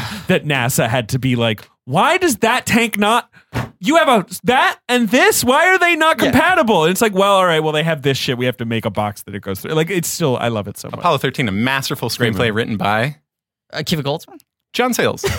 John Sayles wrote Apollo 13? Absolutely. How he did I not fought know like that? hell for the credit and didn't get it. I but believe he like did that, not get it. that is crazy. that is Okay, so that's why I didn't know that. 100% Yeah. a movie written by John Yeah, because Sayles. it's credited to Broyles Jr., who's like one of those guys Sure. who's got a lot of credits, and then Al Reiner, who only wrote Apollo 13 and wrote For All Mankind, the space documentary. Yeah.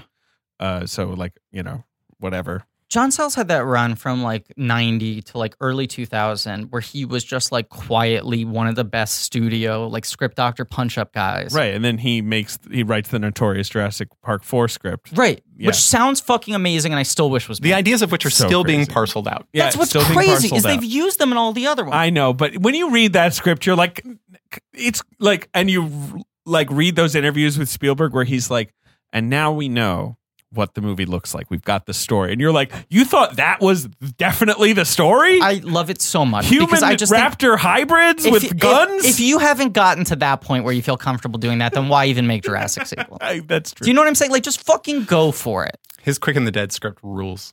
Really? That's a good movie. You ever seen it? I've never seen it. We got to do Raimi. I know. Saddest That's one of the music reasons. in the world and Quick and the Dead are the only films that have bracket structures that I know of. Oh, Best like music in the world's a good weird. movie. Like your bracket structure. It's very Interesting. Yeah. satisfying. Yeah, I just love guys like that who like didn't even view it as like a one for me, one for them thing. Because like John Sayles also Corman. came out of Corman. That's the thing. Like he loves just being like writing Guys. assignment, fix this, make it better. I agree, but You wanna Read talk the about Life book of by Pi. Roger Corman, How I Made 100 Films and Never Lost a Dime. It's the best book ever. hey, Ben, David. I heard you finally got yourself a mattress. Yes, I got a Casper mattress because I found an apartment. I have a home. You have 4 walls and a roof now. Yes. And in that space goes a Casper mattress. Indeed. How is it going for you? Oh my God. It's really great. They made the whole process so easy because, again, like moving is so a nightmare. Right. And Casper, you can just buy online at your convenience, and it just gets shipped. Yeah, it's in a box. Yeah, and there's like it's not like a door size. I'm trying to think of how to describe it. You know what? There's that in the corner of the studio, the thing that keeps the water cold. Yeah, it's about the size of a mini fridge. It's about the size of a mini fridge. That's right, because Casper products are cleverly designed to mimic human curves. They provide support for all kinds of bodies. How's your body? Does it feel supported? Does it feel comforted? It does. Well, you spend 1/3 of your life sleeping, so you should be comfortable. This is true. So the original Casper mattress, it combines multiple supportive memory foams. It's got a quality sleep surface with just the right amount of sink and bounce, baby. And it's got a breathable design, so you can sleep cool throughout the night. Now, Casper offers 2 different kinds of mattresses. Apart from they got the original, but then they got the Wave. Oh, of course. And the Essential. I got the Essential. Okay. That's got like a streamlined design at a price that won't keep you up at night, right? Exactly. Yeah. The Wave is the one with the premium support system, patent pending, that mirrors the shape of your body. So there's a lot of options. They're all designed and developed and assembled in the U.S. And the affordable prices, it's because Casper cuts out the middleman and just sells it directly to you. It's free shipping, and returns are also free in the U.S. and Canada. And if you're not completely satisfied, you can just put it back in its mini fridge box, get it the heck out of there. We are going to offer our listeners a great deal if you're interested in getting yourself a Casper mattress. I've got one. Ben's got one. Yes. We love our Casper mattresses. They're mattresses. They are comfortable. You sleep on them. It's a great experience. And you can be sure of your purchase with Casper's 100-night risk-free sleep on it trial. So you can get $50 towards select mattresses by visiting casper.com/check and using promo code CHECK at checkout. Terms and conditions apply. Again, if you want to get $50 towards select mattresses, you can go to casper.com/check and use promo code CHECK at checkout. Terms and conditions apply. And yeah, I mean, get yourself a good night's sleep like Ben finally can do after weeks of homelessness. Thank God.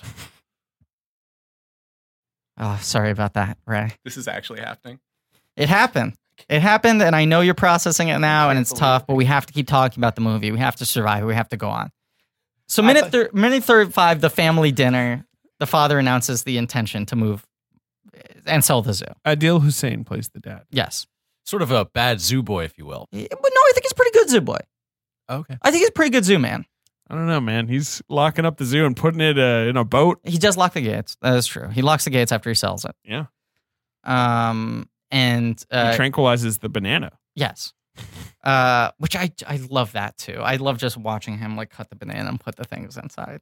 Yeah, and just how loving the narration is about his dad, and how he's realizing his dad is totally a fish out of water as well. He's a businessman, doesn't really know how to deal with these animals. Yeah. Like this and how they're all, like that teenage thing where you're like, oh, I'm not the only important person in the world. That sort of like growing realization. Right. My parents are flawed people with like their own problems. Yeah. But he's on the ship for like one day. Yeah. Where the only real dramatic thing that happens is a fist fight with Gerard Depardieu as, you know. Here's one thing I wanted to say. Yeah. This movie has Irfan Khan in it. Yes. Who is like now older, but certainly at a moment in his career was like a sex symbol in his country. Sure. And Gerard Depardieu now aging, but was a sex symbol in his country utterly, right? Yeah, right? And Irfan Khan looks pretty great. Like the hair is a little silly. He's got the sort of big hair in this movie, but he looks pretty great. Yeah. And Gerard Depardieu looks like, I don't know, like how he looks like the lump monster from Wonder Shows. He looks like fucking Pizza the Hut. He looks like Muzzy. I mean, I know we make a lot of Muzzy references on this show, but he looks like Muzzy. He looks like an old crone in like a Hans Christian Andersen movie. I mean, fairy tale. What's crazy is I remember seeing this, whatever it was, like 7 years ago, right? Sure. And being like, Jesus Christ, Gerard Depardieu does not look good. And then watching it now, having seen like Let the Sun Shine In, I'm like, Gerard was looking pretty good. Right, because in Let the Sun Shine In, you'd literally think he's like furniture for a while because he's so massive. You're like, is that a credenza she's talking to? There's a moment when they first cut to a close-up of Gerard Depardieu at the very end of Let the Sun Shine In, where I went like a rock monster. I went, wait a second, is this movie in 3D? Because it felt like his nose was coming out of the screen.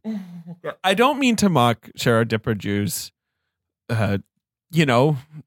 middle age. He's old. He's like 7 years old. Yeah. Older. Yes. Gait. Sure. It's the mileage, though. Yeah. But it's crazy. I don't mean to mock Gerard Depardieu, but let's remember he peed on the carpet in the middle of a plane because he drank too much white wine. He did. He also keeps... In protest. Yeah, and he also keeps like moving to increasingly like oppressive countries because he like doesn't like paying taxes, right? Yeah. Isn't that a thing of his? Yeah, but he keeps on making Asterix movies. Of course. Well, he was...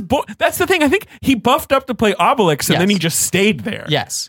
And he is Obelix. Yeah, but I just like that like Asterix has changed like 4 times. I think 4 or 5 different they're actors always have played. like cycling in a new Asterix. And Right. Depardieu is ready. Right. You know what I love about Asterix?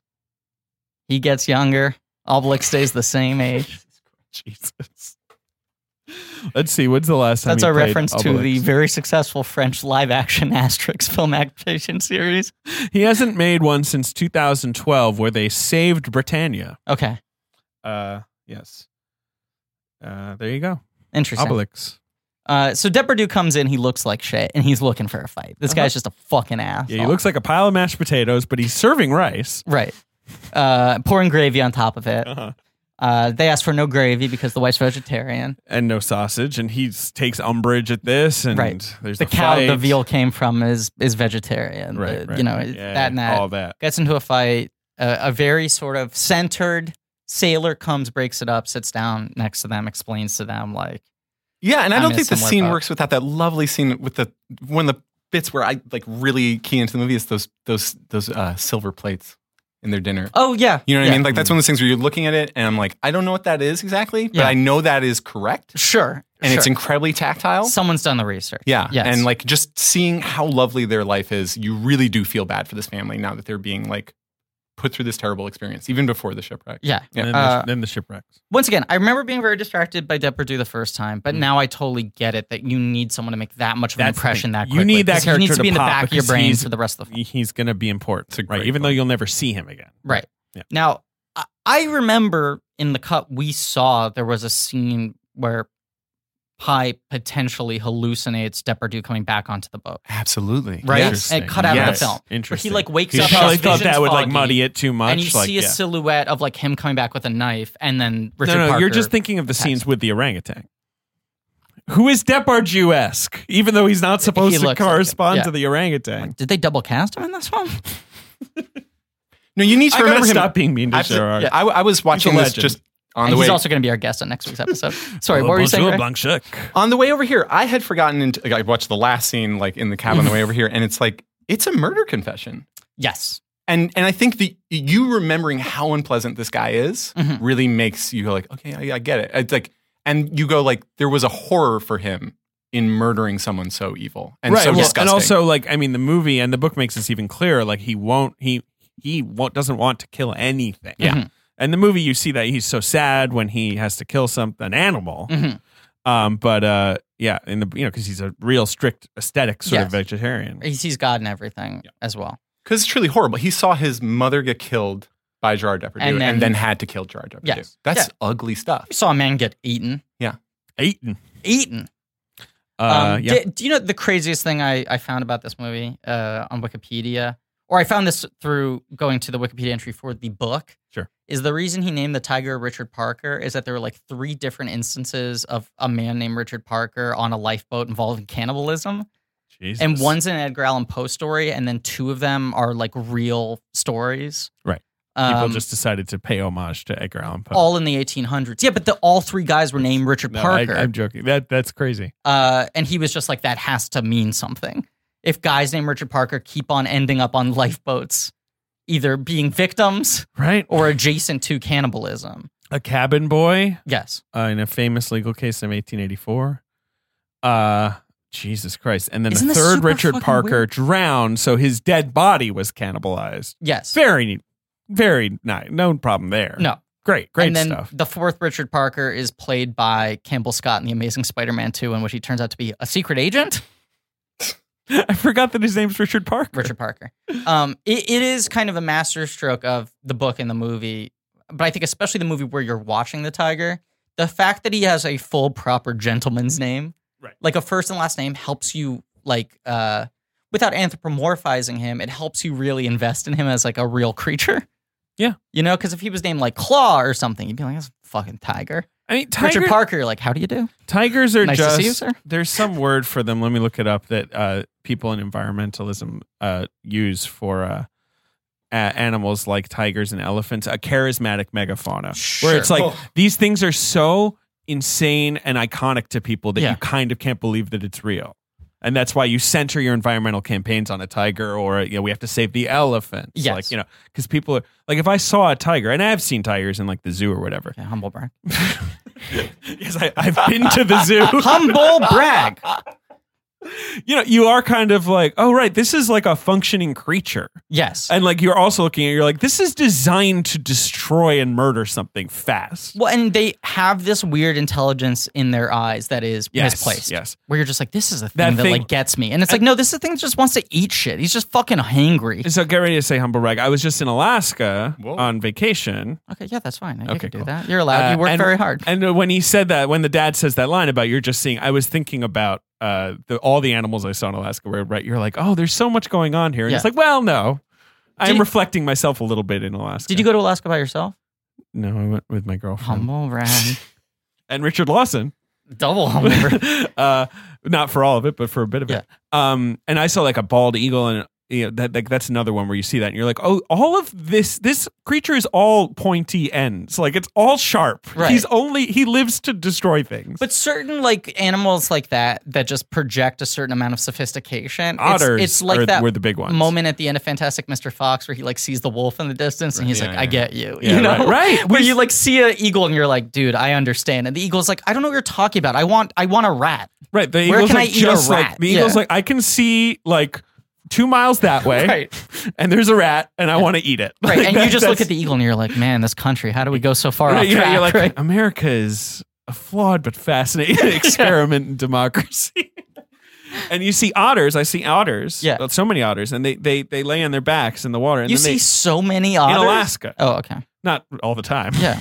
And they put little Dude, you live in Brooklyn. They catch crabs and they put them on their tummy, and then they just kind of like eat them. And I'm like, I eat crab on my tummy.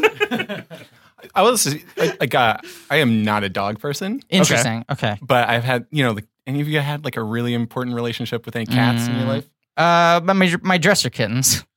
Right. Yeah, Exactly. yeah. So I'm a dog person. Yeah, because I'm not a cat person historically. I don't like them. I'm a cat person. If you have anything, pig, this film will play on. Like, and there's certain moments, like especially when he's thinking of whether to kill him with a hatchet. I swear to God, they make the water pull back his face in the exact same way when you're petting your cat's face. Yeah, that's what their mouth does. There's like a lot of stuff I think where they're like, if you have that in you, they really play on your heartstrings. I also think like I've never owned a pet. Yeah. But my father has 2 dogs that he calls the boys.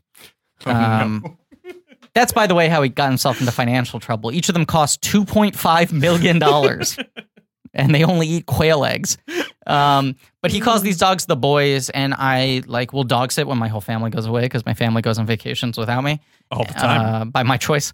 And when I'm with the dogs, I find myself talking to them a lot.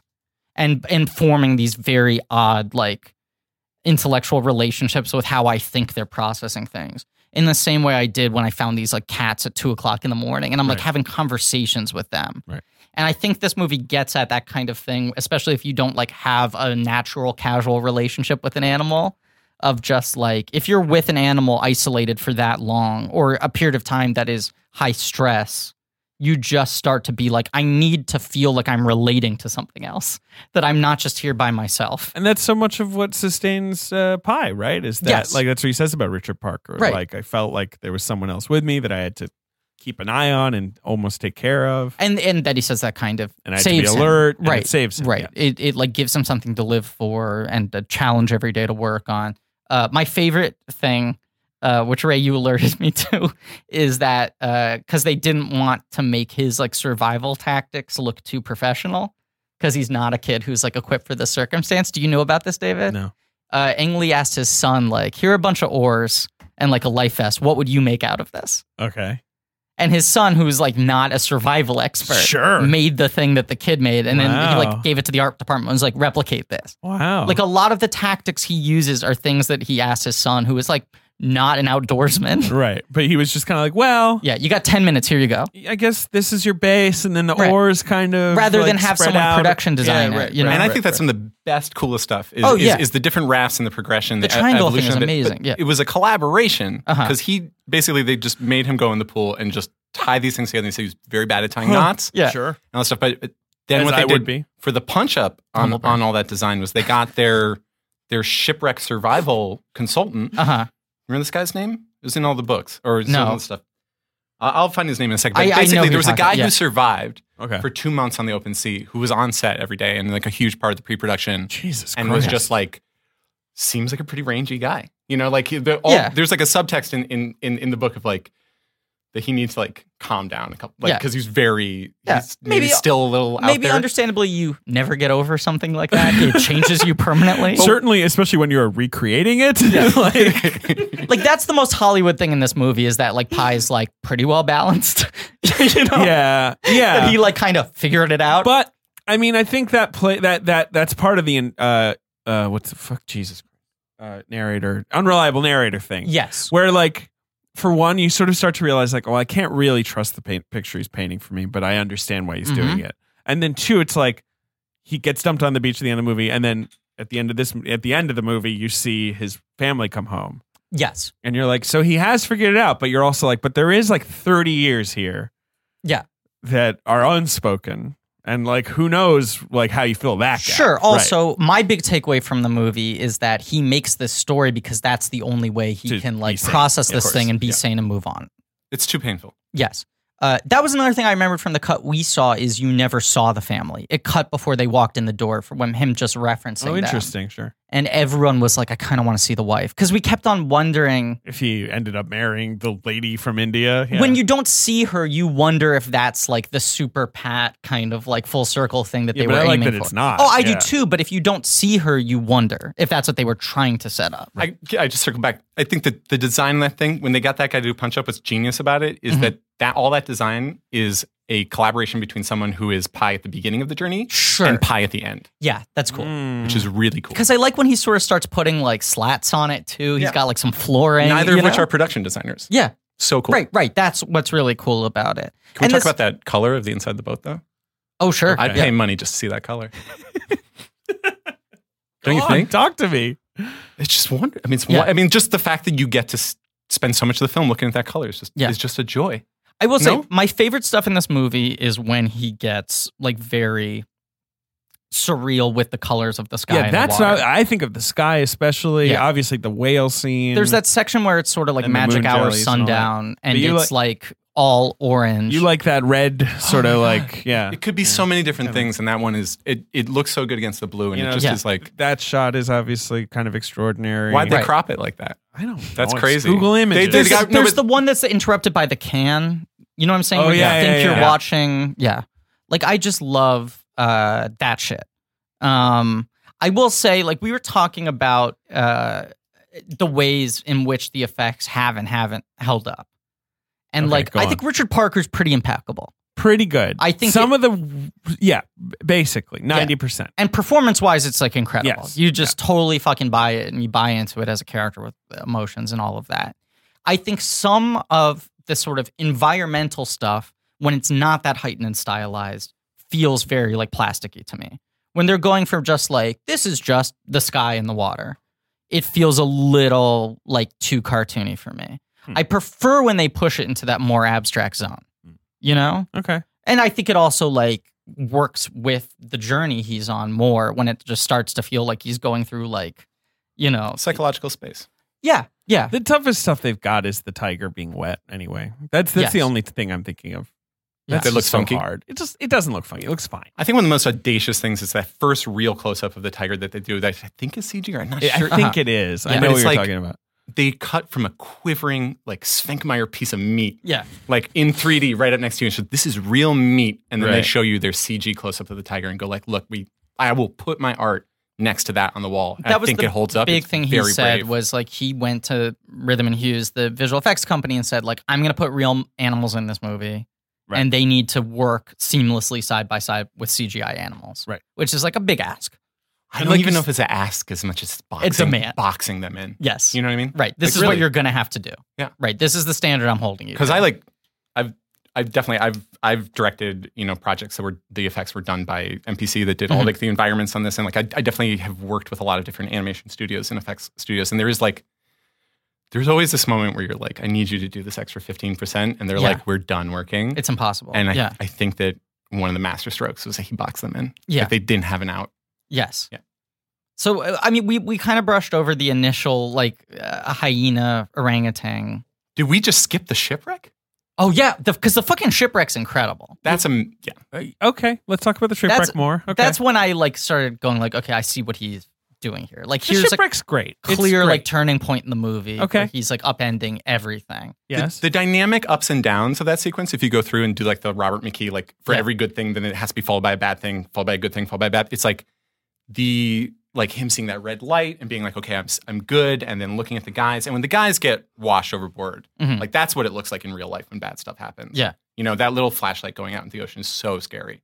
And then the framing, I was going through it like frame by frame. When he runs down the stairs, you don't see that the bottom floor is flooded until you hear him scream like an animal. Mhm. And then he jumps, and when he lands in the water, then you realize you're underwater.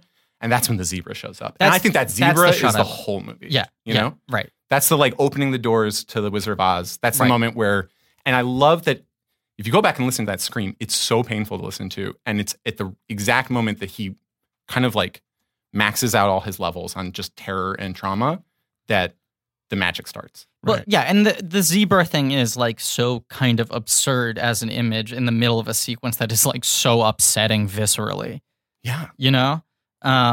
But I think it's just like really, really well done shipwreck stuff. Yeah, it is. Yeah. I like the shot of the boat going in the water the best. I think I might just be burned in my brain because it was in the trailer. Like Sure. I think they just know how visceral that feels. The shot of it like slamming. Yeah. Trying to think of something else from the shipwreck. I mean, I like that shot of the. Where he's hovering. Yeah, I mean, yeah. that I is like amazing. the idea that it goes into the Mariana Trench, and James Cameron could do a follow-up movie about what's going on down there.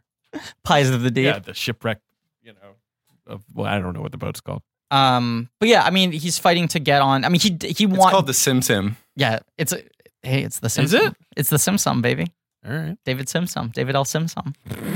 I mean, he doesn't want to get on the lifeboat because he wants to save his family. They throw him in Yeah, no, I know. Yeah. with Depardieu, the sailor, right? And then the animals sort of get thrown into. I mean, it's just like chaos, and then he wakes up in this boat situation with this collection of animals. Where like, this happens very quickly. Is it this fast in the book? Pretty much. Yeah. Okay. Yeah. No, I was just curious if in the book there's more stuff of him with like all the animals. Oh, I guess so. But I think the degradation Sure. happens sort of one by right, where it's like, and the same idea that like he thinks Richard Parker is gone because he saw Richard Parker in the water, Right. and then there's that moment, and it's good in the movie when Richard Parker suddenly like leaps out, Yeah, he's been hiding kills under the the tarp the hyena, whole time. drags it under the tarp, Right, which is pretty much like and you're a like, oh, great train robbery, like direct to camera 3D shot of like the tiger leaping at you. Can I It make is a pretty Black great. Panther comparison too? Please. Okay, I'd say Sure. that this whole section where you're like, the problem is the hyena Uh-huh.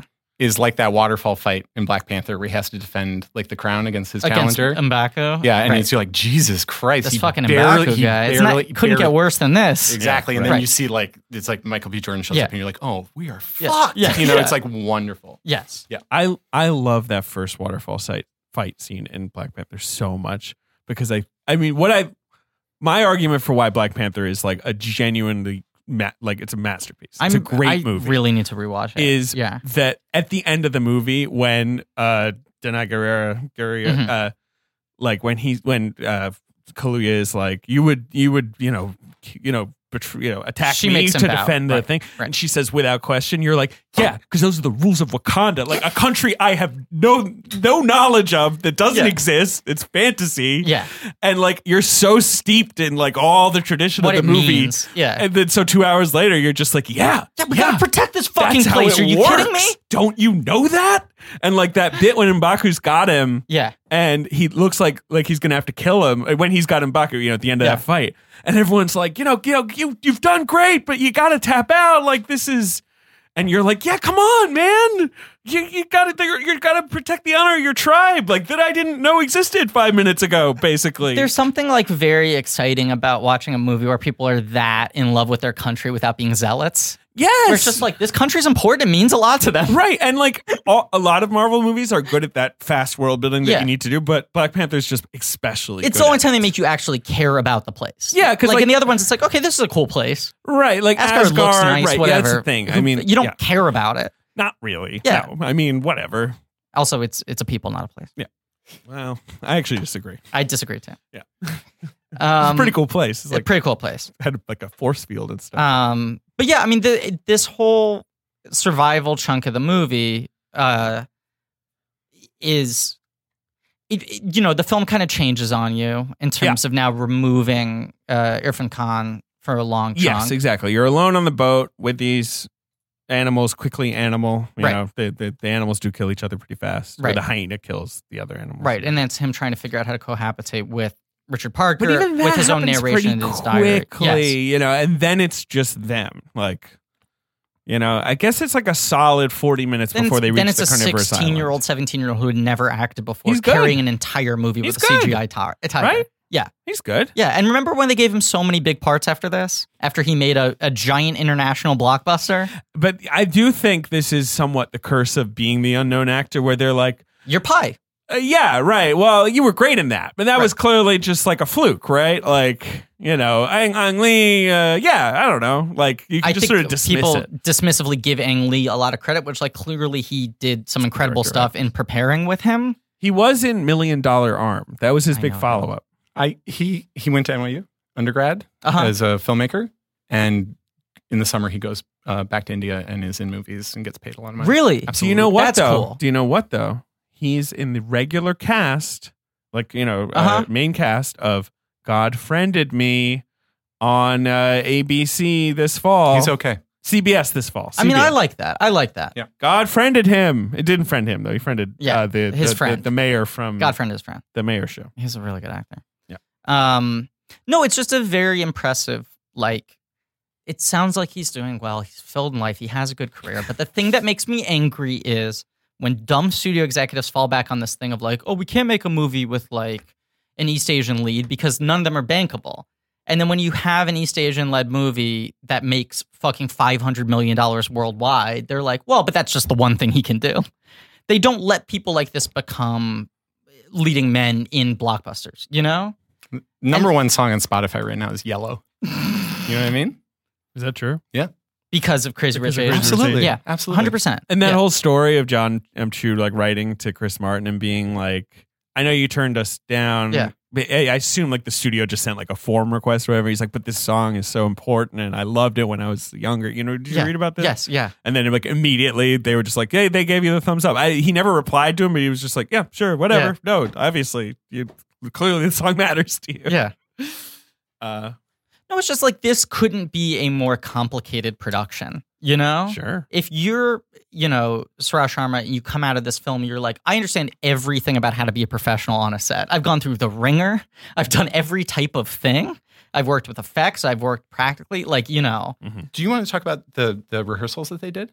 Yeah. It's fascinating. Yeah. And I Do think you this wanna talk fits about in. this? Well, I just, from my own personal experience being directed Uh-huh. by Ang, and And you did win an Oscar for that performance, so you're able to speak from, right.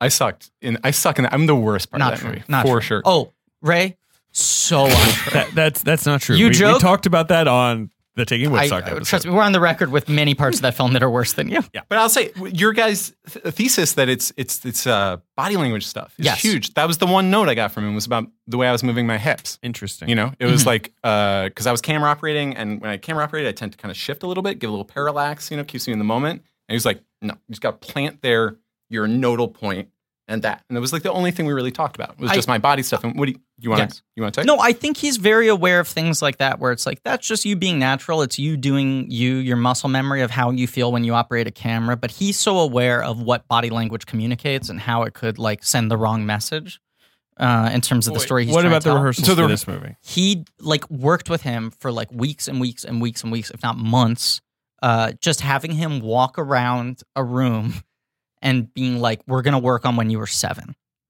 Walk like when you were 7. Think about when you were 7. And just spending time like acting exercise into all of that so that for a movie where the kid has to go through all these different stages of like his body decomposing, him gaining maturity, survival, when he's broken, when he's stronger, all these kinds of things, that he gave him this sense of the history of how his body has changed and how his mind has changed over time. So then it just sort of became like a thing that was like an automatic response.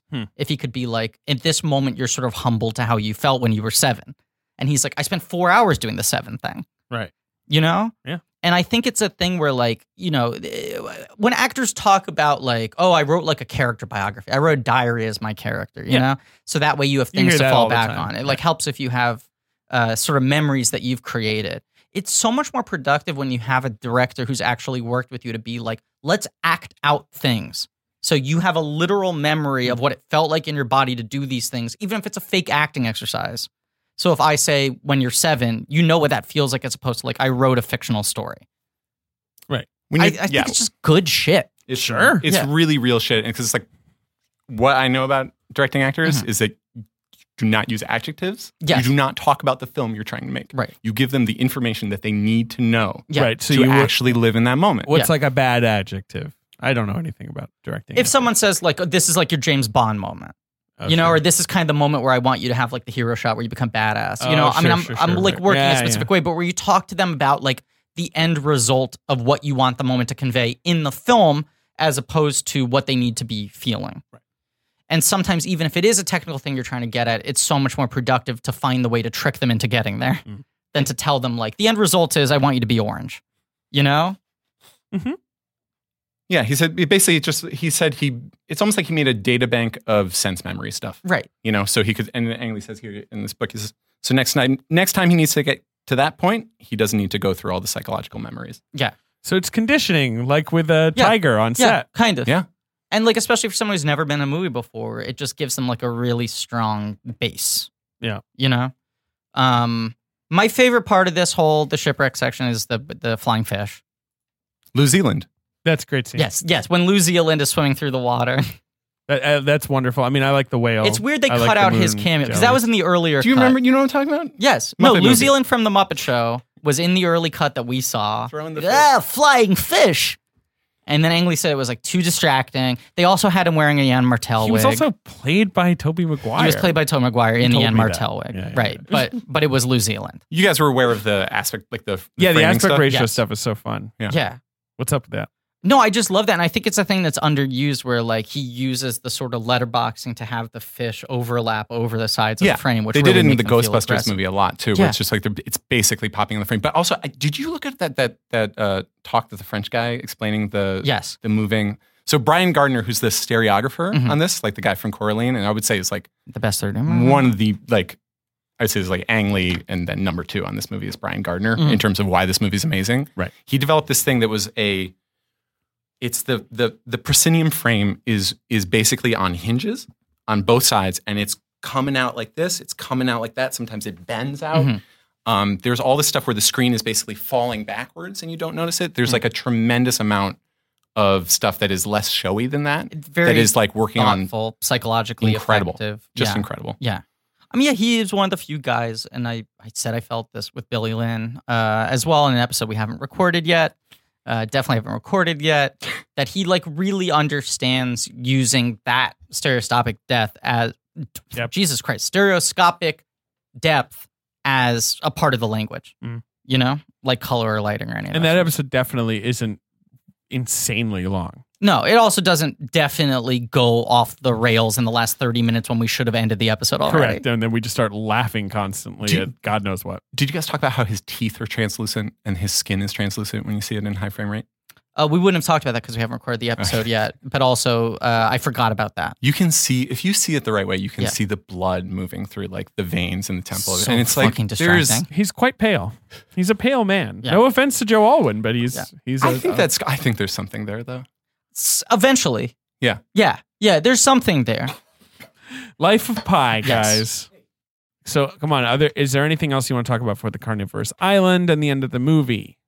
There's sort of the big dream sequence, not sequence, but sort of like into his mind. I like that. That's what I was saying. Another thing was like describing this movie as a boy on a boat with a tiger is a lie. There's all these other things that happen. Because now it becomes like a little bit of like a Homer's Odyssey thing where they're going through like individual trials. There's not a lot of challenges that are relating to the practical challenges of life on a boat with a tiger. No, because now he sort of fixed it. Now it's just pretty these quickly different that elements. gets solved. Right. I mean, there's the whale disrupts them. You know, there are things. You know, obviously there's the moment where he lets the tiger back onto the boat. Mm-hmm.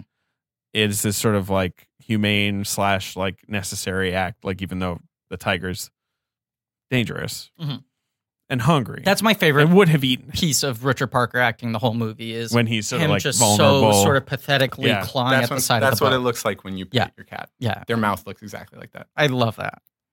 But then, I mean, he gets to this island. Little pencil?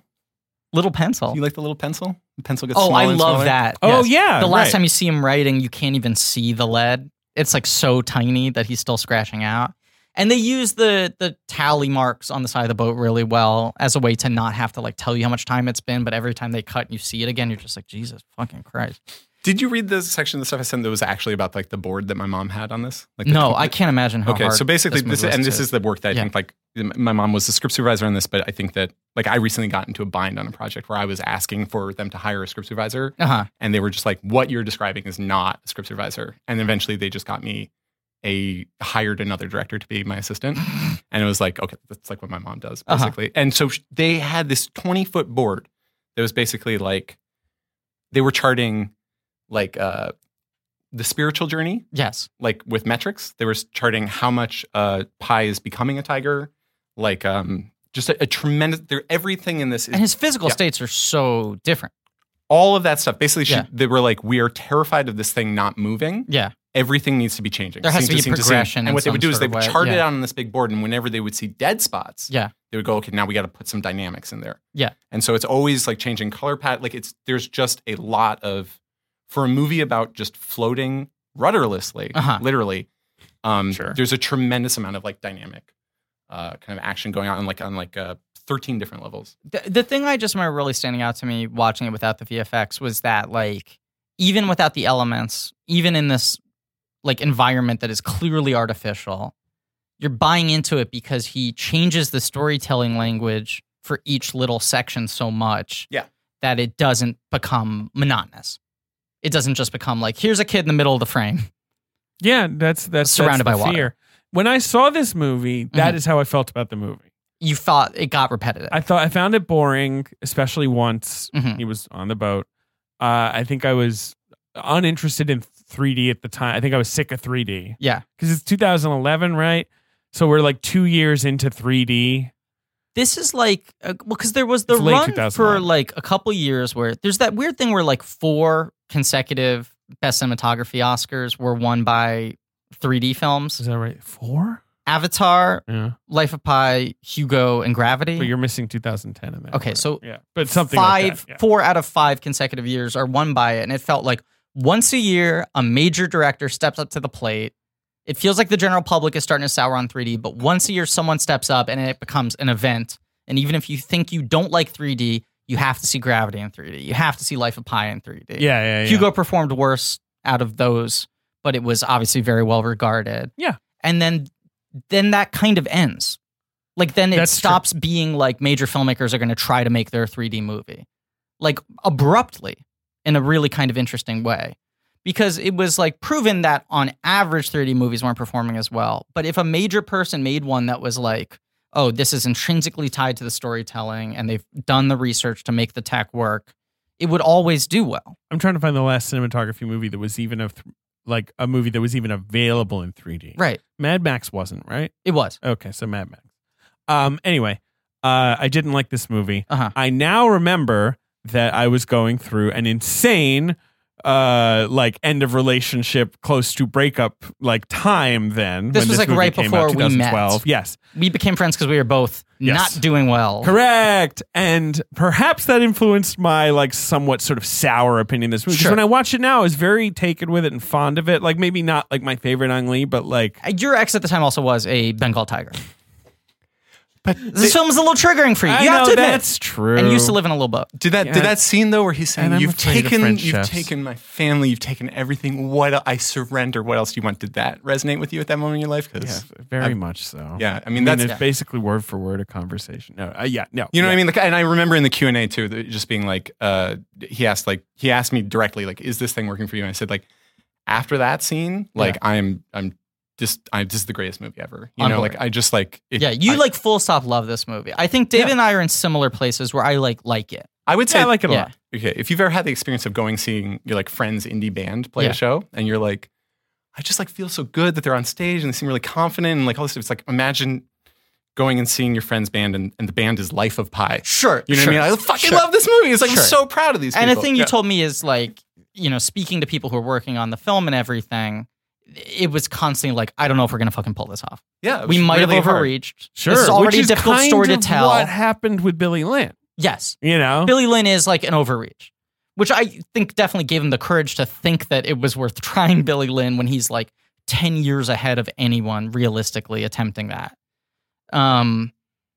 But yeah, so he gets on the carnivorous island. That's cool. That's just like a D&D adventure. Yeah, I because it just kind of feels that. like maybe like problem I solved. like that in the book too. Yeah. Yeah. Right. But also I just like that idea of like, oh, you've reached paradise and like It's in filled so with many- Timons. It's filled with We got meerkats. Timons for days. Yeah, meerkats. But just like that, you know, like the classic stranded man, it would be like, oh, you see a mirage and Yes. it's not there or something. Right. Right. You know, but like this In is this, like, no, it's there. There's a tooth wrapped up. Is that the beef from Blair Witch Project? Yes, it definitely is. Weird, Yeah. right? Yeah. Highest paid. Yeah. Wait, in the what? What do you? I Isn't missed they the joke. open up it's like the big scary. Nothing scary happens in that movie Yeah. except for they open up a Yeah, package with a right. tooth The in it. scariest part of the Blair Witch Yeah. Project is, well, apart from the ending, is that like that weird Right. package of goo and tooth. And it's the same tooth. It's They paid the tooth 2.5. Tooth gets the width in this movie. I don't know if you noticed it. Tooth gets the width with tooth. I hope it's Fallen World sidebar for 1 second. Please. The moment that A movie I have not seen. I really started to like that movie was when I realized that T-Rex that was in the back of the truck drugged and on Ambien or whatever was the same T-Rex that was chasing the Jeep in the first movie. And I think that Brontosaurus that dies is like the first. I think that those are arcs over movies That's what they're for suggesting. specific dinosaurs. I think they're going there. The captain is very into that. He talks about Jurassic World being unforgiven for the T-Rex. Oh, Really? And that is all I will say about that. Did you hear the way I just said really like Yes. dismayed? That is all I will say about that. Okay. I like will watch Jurassic World Fallen Kingdom at some point. You should. Yeah. It's an I'm interesting movie. more into it when people describe it. That's kind of how I felt watching it. I Yeah. do like the first scene though, and I like some of the end. Yeah, I don't Yeah. know. the last 3 minutes is pretty cool. Yeah, but well, we can talk about it, but not today. We're not talking about that today. Today. So he gets off the carnivorous island, but pretty quickly after that, he ends up on good, normal, safe island. He does. That's the thing. It's like you're like, oh man, like he Ugh, came so close, so and then close. it's like, well, no, actually, 5 minutes later in the Clearly, movie, like he makes it. circling in. And it's Yeah. like I think it's just that idea of we've reached the end of the story. Right. We've reached the plausibility breaking He's point. reached his journey, when he's his relationship talking about that with to the tiger. Japanese people, the Japanese insurance Yeah. agents. They're like a carnivorous. Right. Yeah, come on. What are you Fuck outta talking here. about? Yeah. Jesus Christ. Doesn't this represent some kind of like, like the dream sequence he has in like Passion of the Christ where he like imagines getting off? It's like it's the last thing where you almost get distracted from Right. You're like it's like it's a trap right, Right. at the He end. almost doesn't make it. Yeah. He almost falls prey, succumbs at the last possible moment. Right. Yeah, Right. yeah. That makes sense. Yeah. I also always get really grossed out when he eats that like root. You don't like enough. vegetables. It just So. looks gross. Yeah. It's like I love mossy and pink on the inside. that Richard Parker just walks off. Yeah. That hits me really mercilessly. fucking hard. It does, and the Sharma plays it so well.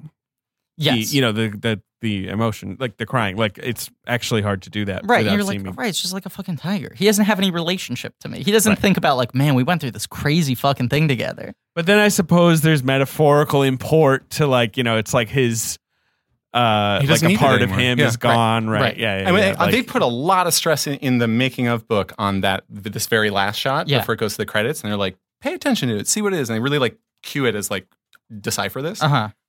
I've done what I think I can do. It's basically like a Vertigo type Hitchcock thing where it like extends and then the color drains from it. Yeah. And they're like, what is that shot? And it basically is him passing out. Yeah. Like the movie ends when he, like the spirit animal he's had to create to survive, he no longer needs it. It disappears and he goes unconscious. Right. So that's, we've been talking around it, but the twist of this movie is... Well, we kind of talked about it. Yeah, it's essentially a dissociative episode. Right. Like he creates an alternate identity to be able to win his own survival. Yeah, it's through a horrifying narrative. traumatic means. Right. And it's much like, I guess there's this, you can draw this idea that like, it's kind of like the stories of religion. Mm-hmm.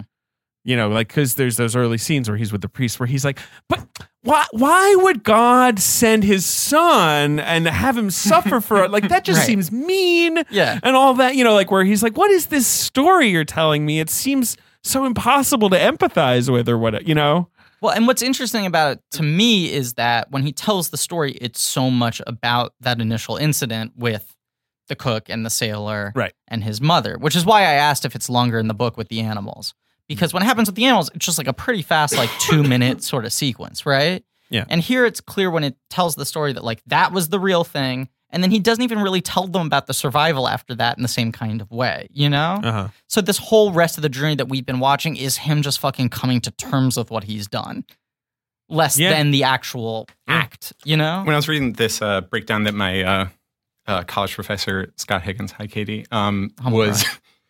basically breaking down like all the stereoscopic kind of things that they're doing. And they basically say in that last scene where he's giving the kind of confession to the auditors, basically, the investigators, it is like that scene in Fallout where the walls fall backwards. Yeah. And where it's just framed on Tom Cruise and you feel that like vertigo thing. Basically, as this is going on, they're taking that animated, like, they have a proscenium that they can angle. Right. And they drop it backwards. And then extend, like they're doing all this crazy stuff. So the stuff. room sort of gets wider and deeper and their faces come more and more forward? You basically are falling up and towards the screen. You get a kind of like a flight of passage, kind of like out of body experience. That's crazy. There's a lot of cool stuff. I think this is like worth watching in 3D. Yeah, I think I'm going to buy the 3D Blu-ray. You gotta do it. Since I have the last 3D TV I ever spent made. the summer living at Doug Trumbull's house, and he has a great 3D TV. And I have to say, most of this was the movie like True Lies or something, where it's like every day at lunch, he had all these 3D Blu-rays, and we would just always watch, like, let's just watch this, like 25 minutes of Life of Pi with our glasses on. Let's watch this, and just kind of skip around in the movie. It's really, really fun to watch that way. Yeah. And I find also, like, 3D movies are often better on smaller screens. You can kind of get a better sense of what they're doing. I really like 3D. I know I you do too. hate it, David. I don't hate it. I just have no interest. You go like, pff, you do the thing where you throw your arms up. I do that a lot. Like the big air puppet outside a used car dealership. That's sort of the Sims move where you're like, ah! It rarely does much for me. It gives me a headache. I spend so much of my experience being like, okay, I have to hold my head just like this, and now everything looks good. 3D is good with really expensive glasses, and it's terrible with 3D real D glasses, which is what they give you. I just get bummed out that I feel like the lazy 3D, the sort of cash in post conversions, and that sort of like kind of crazed hunger to cash in post Avatar. It can be good, yeah. Because I do like the sort of like what we were talking about of like once or twice a year, here's a serious director using it in a very pointed way. And I feel like the glut of sort of just like the sloppy post conversions has soured people on it so much that you don't have people actually like trying to do something pointed with it, using it as a thematic tool. But I'm also like I say, because it just like doesn't. Like I say in the Billy Lynn episode, I like the window. I'm trying to watch the movie. Like I like looking at a frame. Like that's what I like about cinema. I'll tell you what I like about 3D. Okay. I like that Is it that like the images sort of like come out of the screen? Yeah, that was very concise. What I like about it is I don't think it actually reflects reality. I like the stylization of it. Yeah, Like watching a 3D movie for me feels like watching a musical. David's doing the arm thing again. where it's just like, this is just like an expressionistic tactic rather than That's it breaking used into well. song. Yes, yeah. It's like they're using the force of these objects in relation to each other to make you feel things. And here's, I think, why the movie has to be 3D. Yeah. And why Ang Lee figured this out. Is like, okay, you got to go back to that scene in Pondicherry when you go from the comic book insert that gets so crazy looking, and then it cuts to the shot of someone just like putting a candle on the water. That candle moves out. The whole background's out of focus, and you realize it's actually like a 4,000 person thing that they did. And then lovely movie. and like I'm thinking about the movie right now. They were talking about shooting that scene. They said there was the entire crew was on set lighting candles, and it was just like there was the moment where they all just bonded forever as a unit. I just think like ripples in 3D of the water will never stop being captivating. Right. Okay, here's what he says: Vishnu sleeps floating on the shoreless cosmic ocean, and we are the stuff of his dreaming. And then he just stops and says, "Spectacle." That's cool. You know, and the dad says, "Don't let these stories and pretty lights fool you, boys. Religion is darkness." And I think that this movie is like using 3D and spectacle to kind of like, it's like a church. You go into this movie, and it is a spiritual experience, right? And he's not sure whether that's safe or not. And it's like he's afraid of spiritual experiences that give meaning to chaos. And so the thing needs to have so many exploding socks and so much just kind of like adornment to it, because that's what it's about, the danger of maybe succumbing to believing in the really like Baroque version of what happened. Also, that sort of stylization and technological like immersement is like getting you into the story in the same way that Rafe Spall is like fully just head in listening to every single detail of this thing. What I love about Rafe Spall's character is Rafe Spall keeps trying. He's too greedy. You know, I think that scene where he reaches for the bread on the table and then sees that he's praying and gets kind of ashamed, and then Irfan Khan, that line where he goes, "Yeah, let's eat," is like fantastic. It is. Yeah. Like that's like a hinge point for the movie. And what I do like about Rafe Spall's character is he's like a gluttonous like white bastard who's just like, give me the payoff, give me the payoff. Like I'm here to extract it. Well, and also, you know? and then he eventually learns to like stop asking questions, and he realizes the story will come as it comes. Like, because when he first mentions the tiger, he's like, "Oh yeah, no, there was a tiger," you know. But there's also that scene very early on where he's like, "I really liked your first book," and he's like, "Oh, thank you. I've been writing the second one." "Oh, is it set in Pondicherry? Is that why you're there?" "No, it's set in Portugal. It's just cheaper in Pondicherry." And he goes like, "Oh," like, and you can tell like he's got a judgment about him, but he just sort of like lets it simmer, and then he doesn't say anything. Which I remember in the Maguire version, him being like fully sold on the wonder of the story from the get-go. Like he was playing it much more like, "Oh my God, this is amazing. What great luck that I've met this guy." And it felt like they were trying to set him up as more of a traditional, like in a weird way, audience surrogate. Like you're hearing the story through him, whereas like the Rafe Spall stuff in this is still at a distance, where you're watching how the guy processes the story rather than hearing the story through him. Yeah. In the book, which I think is smarter. In the book, I think I remember it being more. They're more fighting about religion. Like it's more of like an physically? argument. Yeah, they physically fight. He throws him through a window. Yeah. And it's crazy. Yeah, and then there's like a big like parkour scene where they're like chasing each other around Richard Montreal. Oh my God. David threw his headphones, he broke them, and he's now setting the studio on fire. I mean, it was right there. It was right there. It was right there. But you know, right, so there's like a little more sense of like when he says like, "And so it goes with God," you're like, oh, he's really like convinced him or made a profound argument that he understands as profound. So the argument with people, I guess, who prefer the book to this is that the book is more ambiguous and sort of putting you in the position of like, which story would you rather believe? Whereas the movie, it feels like, just because I think it's the nature of having people act these things, feels a lot more weighted towards this is a coping mechanism. Yeah. Because you have Irfan Khan and you have Suresh Sharma like talking these stories through, and the choices they made as actors make it seem like they're dealing with a tremendous amount of trauma. Sure. Yeah. I think my big like revelation at 7 a.m. as I was walking around my neighborhood was, I was like, okay, so the cool thing about this film is it's like a big tent film. And that's why it works as a 4-quadrant hit, is because you can actually go in and have different experiences. Yes. You know? And it was rated PG. Yeah, which is crazy. Yeah.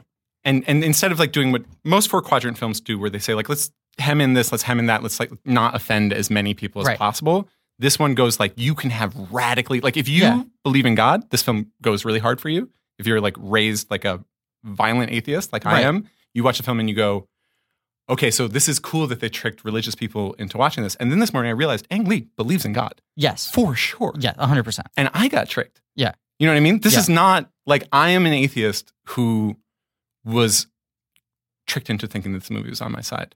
He also like talks about that like his sense of God is very much just the idea of there being like a power that's tying things together, you know, rather than like following a certain like kind of narrative of like the religious trials of like the development of man and things like that. But I mean, just in the process of when they describe him making this film, like he was being guided. You know, and there's a lot of stuff where it's like there was a symbol basically on the tiger's head. Like he cast the tiger because there was like a sign on his head. And there's like all these photos of them like praying on set. And you know, it's like, it's really, and when he describes like his process of directing, it's much more like just paying attention to the world and kind of trusting the hand of fate. Yes. You know? Definitely. As you said, a weird 4-quadrant hit. Very much so. Do you want to play the box office? Yeah, because you read a lot of press before the movie came out. Everyone was like, that thing's going to fucking flop. Like, even if it does okay, it was so expensive. They're releasing it in Thanksgiving. And then, like, Hurricane Sandy happened. And people were like, it's a fucking storm movie, you know? Yeah. Like, but they released a trailer that was just very much sort of like a showcase reel. Like, they'd be like, now an exclusive look at Life of Pi. And it was, I think, the first section. I'm trying to remember what it was. They did one of those things where before 3D movies, they released like an excerpt, almost like maybe it was the Dark Knight thing before Iron Legend. Maybe it was part of the shipwreck or something. I vaguely remember that. I think it might have been the sequence with the flying fish. That sounds very plausible. Yeah. It also premiered at the New York Film Festival and like got good reviews, and that was like a couple months before it came out. So there was like, you know, but some healthy buzz. Very much a movie that felt like it could have landed in the middle in terms of not getting rave reviews, not doing great box office, landed weirdly on a static ends of both. Thanksgiving weekend. Yes. 2012. Okay. Number 1 is the 5th in a franchise and final. Is it Twilight Breaking Dawn Part 2? Yes. Which I think we may have discussed in a box office game before. Which is also the best. In its second weekend. One day we'll really hash it out about the Twilight movies. Yes, we will. Number 2 is all in its third weekend. It's made $221 million. It's the most astonishing hit within a very successful franchise. So it's the highest grossing? I believe so. I don't believe so. I know so. Oh, is it Skyfall? Skyfall. Yeah. The 23rd Bond movie, I believe. Far and away the biggest. Yeah. Yeah. Like one of those things where Bond had always done well. There was a ceiling, though, to but how it they made performed. $1 billion. Yeah. And like that was like, oh, what? Like that doesn't usually. You know. Also known as jellyfish reflection to me. That's all this I care about. This was a big year for like jellyfish in movies. Love those moon jellies.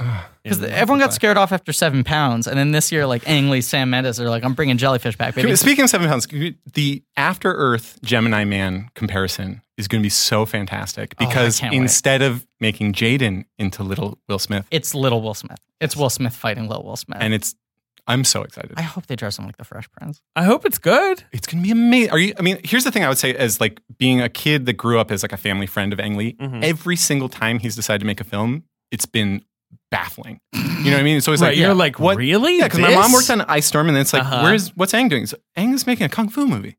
Yeah. Okay. All right. Like Ang's making Hulk. Okay. It's a cowboy, it's a gay cowboy. Right. These all sound banana. It's a movie about like lateral moves. Yeah, a movie about someone having a panic attack in the middle of a Destiny's Child. It's just like insane. Yeah, so it's like when I hear like, okay, it's like it's a Will Smith film where it's like basically Looper. Yeah, right. You know, except he's playing both parts. But I think the idea that's so amazing about it is just that like Will Smith as a young man did not get those opportunities to like give like a phenomenal performance. Sure. Until and also here, okay, my big theory is that all the stuff that Will Smith has been doing on Instagram is similar to what he did with this actor, where he's becoming young again, actually, through sense memory. Oh, that's kind of Will Smith. Don't you think? Will Smith on Instagram has been adorable. He's been really because great. he's young again. Interesting. He's trained himself to be young again, and that's what we're seeing. And if that energy is going into this movie, and I'll say, like, it's the first time Will Smith's working with a really big, important, smart director in a while. Sounds like Michael Mann, arguably, right? I want to look at his filmography just to make sure I'm not like dissing someone. But like, and like, no offense to David Ayer, Sure, or Akiva Goldsman, right? But like, I mean, do you count M. Night Shyamalan? Because if not, at that point, he's like, that's a bronze star. But also, like, if not, you kind of got to go back to basically like either Alex Proyas if you buy that, or Michael Mann. What were you gonna say? Oh, I just think that M. Night Shyamalan coming off of like both of these things, I think like they're signing on to Will Smith projects, like Will Smith generated projects, which is very interesting and makes sense in like a post Billy Lynn climate. But I'm very curious to see what that movie looks like. Very, but curious. I mean, what you were saying about like every project he signs on to sounding like just completely confusing. I've been watching these movies, a lot of them with the lady I've been dating, Humble Brag, Jesus Christ. Like once every 20 minutes. I should have said humble brag. Yeah, I'm calling my own humble brag. No, you say it. Say it again. Go on. I've been watching a lot of these movies with the lady that I've been dating. Humble brag. Fucking humble brag. He roasts me so much for daring. I'm to very have proud a of you, girlfriend. actually. I think this is great stuff. Thank you. But she, like, every 20 minutes during whatever movie we're watching, will just go like, wait a second, Ang Lee's career is fucking crazy. Sure. Like, she just, in response to random scenes from movies, will be like, how is this the same guy that made that thing? It's true, especially when you watch them all at once. This has been a really fun miniseries for that exact Remind me what the one before this is and just, the one after this is, and she just goes like, that's insane. It's just why I wanted to do them, because it's that thing of like, the genres switch, that they toggle so crazily. Right. Yeah. Like, I was talking to her about Hulk, and she was like, so what does he make after Hulk? And I'm like, Brokeback. And she was like, what do you make before that? I was like, Crouching Tiger. And I honestly think it's like there's a lot of directors. It's like the Werner Herzog model, where you're like, look at that thing up on the mountain. I'm going to go run up there as fast as I can, and then I will prove to you that life can be like this. Yeah, that is not what he does. He's not a crazy. He's not like an arrogant person. I think he's actually a person who is just reacting to the world. Yeah, taking his cues from it. And like if I talk to him on the set of Billy Lynn about what he's doing, I genuinely get the impression that it's his understanding that this was the only rational path forward. Which is great. Seriously. But that's part of his skill as an artist, right? Is that he's resolute about the things he does. And also it's like, if you read the stuff I sent you about like the backstory of him actually, like the whole thing of like, oh, he wanted to be an actor. Right. But it was like, it's many steps before that. It's like, he basically was Mikey from the Ice Storm. The way he describes himself as a kid. Just like, he's like, I was spaced out, I was brooding. My entire childhood was went to art school because he couldn't get into any other Couldn't school. get into the military. Right. Failed the military test. Right. And then got sent to the art academy, which is basically like LaGuardia High School. It's just like, hide these kids here. Right. So they don't get beat up. But he was just sort of guided through the universe. Yeah. And then in that, he's like, can't do theater stuff because it's so verbal. Yeah. And then goes to film school and goes, this is bullshit. Like, I've fucked up my life. And then he realizes that on his first Sight and Sound thing, people are listening to him for the first time in his life. Yeah. And he said, like, I was actually the first time that people listened. And he said, I did it because it was really easy and because people listened to me for the first time. And I've been directing ever since. It's crazy. And I honestly think his career is it's all real. Seems very But it's like, this was as wild and as ambitious as these films are, I think they were all him being like, I think this is the path of least resistance. Yes. And I'm a good, responsible person. Like, this was my only choice. That's what feels crazy about them is like his filmography. If you look at it, I think we've said this before, is it feels like he's like a 1940s studio system guy where they're like, here's the new movie we're assigning you. Like, it looks like the filmography of a guy who doesn't choose what films he makes because they're so varied and all over the place. That's like Howard Hawks, now you got to do a screwball. Now you got to do a Western, Except it's very deliberate. And it's just him oscillating between all these weird different modes. So number 3 oh, wow. at the box office. Sorry. No, it's fine. I want to do that. I thought it'd be funny. Is one of the other Best Picture nominees. We already discussed it. Argo? Nope. Argo is number 10. Silver Linings Playbook? Nope. Silver Linings Playbook is number 9. They're all in there. Lincoln. Lincoln. Old Blade Lincoln. What's it up to at this point? 62 million in 3 weeks. It's going to make another it's growing. It's expanding. $120 million. Another A.V. Kaufman masterpiece. Now, Life of Pi is number 5 with only 30 million in its opening weekend. Yeah, I mean, but Thanksgiving is one of those weekends where you can have like multiple films open well. Eat. Yeah. But number 4, also opening this weekend. Yeah, because even after that weekend, that would not have given Fox confidence they were going to make a profit on this film. Yeah, I don't know. Yeah. It's an animated film, number 4. Number 4 is an animated film. Is it Hotel Transylvania? Correct. Incorrect. What? Incorrect. Is it Wreck-It Ralph? Nope. That's number 6. Fuck. Is it a DreamWorks? Yes, it is a DreamWorks. But you hesitated, so it wasn't an obvious DreamWorks. I barely remember the existence of this movie. I feel like you have some take where you're like, no, it's not bad. Oh, yeah. This is the best DreamWorks movie of the last 10 years. Oh, God, wait. Rise of the Guardians? Yeah, you think this is good? God. Yeah, fucks. It's okay, talk about an unfilmable concept. They can't show. It's a movie about owls that tear each other's bodies you're apart. thinking That's Legend of the Guardian. What am I The thinking? Owls of Ga'Hoole, directed by Zack Snyder. Sorry. This is Legend of the Guardians. No, that's Legend of the Guardians. Oh, this is Rise of the This Guardians? is Rise of the Guardians. I mean, it's Jesus clear that Christ. people do not Excuse me. Rise of the Guardians is the one where like Santa and like Hitler unite or whatever. It's not Santa. It's the Avengers of children's imagination. It's Easter Bunny, Sandman, fucking Tooth Fairy, Desecration. Russian Mafia Santa Claus played by Alec Baldwin. It fucking rules. Chris Pine is Jack Frost. He's a very handsome boy, and they fight nightmares. Well, It's an elegant movie based off a William Joyce story. Okay, I'll check. That sounds It good. made $32 million at the box office. Underperforming, and it's a crime. It made $300 million worldwide. Should have made $300 billion worldwide. That'd be a lot. I insist that everyone rent Rise of the Guardians now. You've also got Red Dawn, the remake of Red Dawn. Doesn't exist, never happened. Really doesn't exist. That movie was made with China as the enemy rather than Russia. And then the Chinese box office grew so much that they digitally changed it to North Korea. I did know. Do you know about what happened to Ghostbusters Answer the Call? No, because ghosts Ancestor are worship. illegal. Ancestor worship. Ghosts are illegal in China. I'm aware. Can you imagine? All 4 of those characters being like, we're going to beat up your grandma. Yeah, they are afraid of some ghosts in the people's mainland of China. Taken 2. People's mainland of China. Jesus Christ. Yeah. Taken 2, one of the greatest premises and one of the most mediocre movies. Okay. That's the box office. It did very well, as we said. Do you remember the premise of Taken 2? No. It's that all the people he killed in Taken 1 are mad at him. All the henchmen. All They've the united. henchmen were related to one guy who's like, he killed all of my nephews. All 200 nephews, and now I gotta get my revenge. It's one of the most audacious openings to a movie. He's leafing through photos of his family and going, killed by Brian Mills, killed by Brian Mills. He's throwing them all into a mass grave, and he went, I will find this man. And then it cuts to the fucking Liam Neeson yelling at a car wash attendant. All right. Well, This is our 5-hour episode on Life of Pi. Mm-hmm.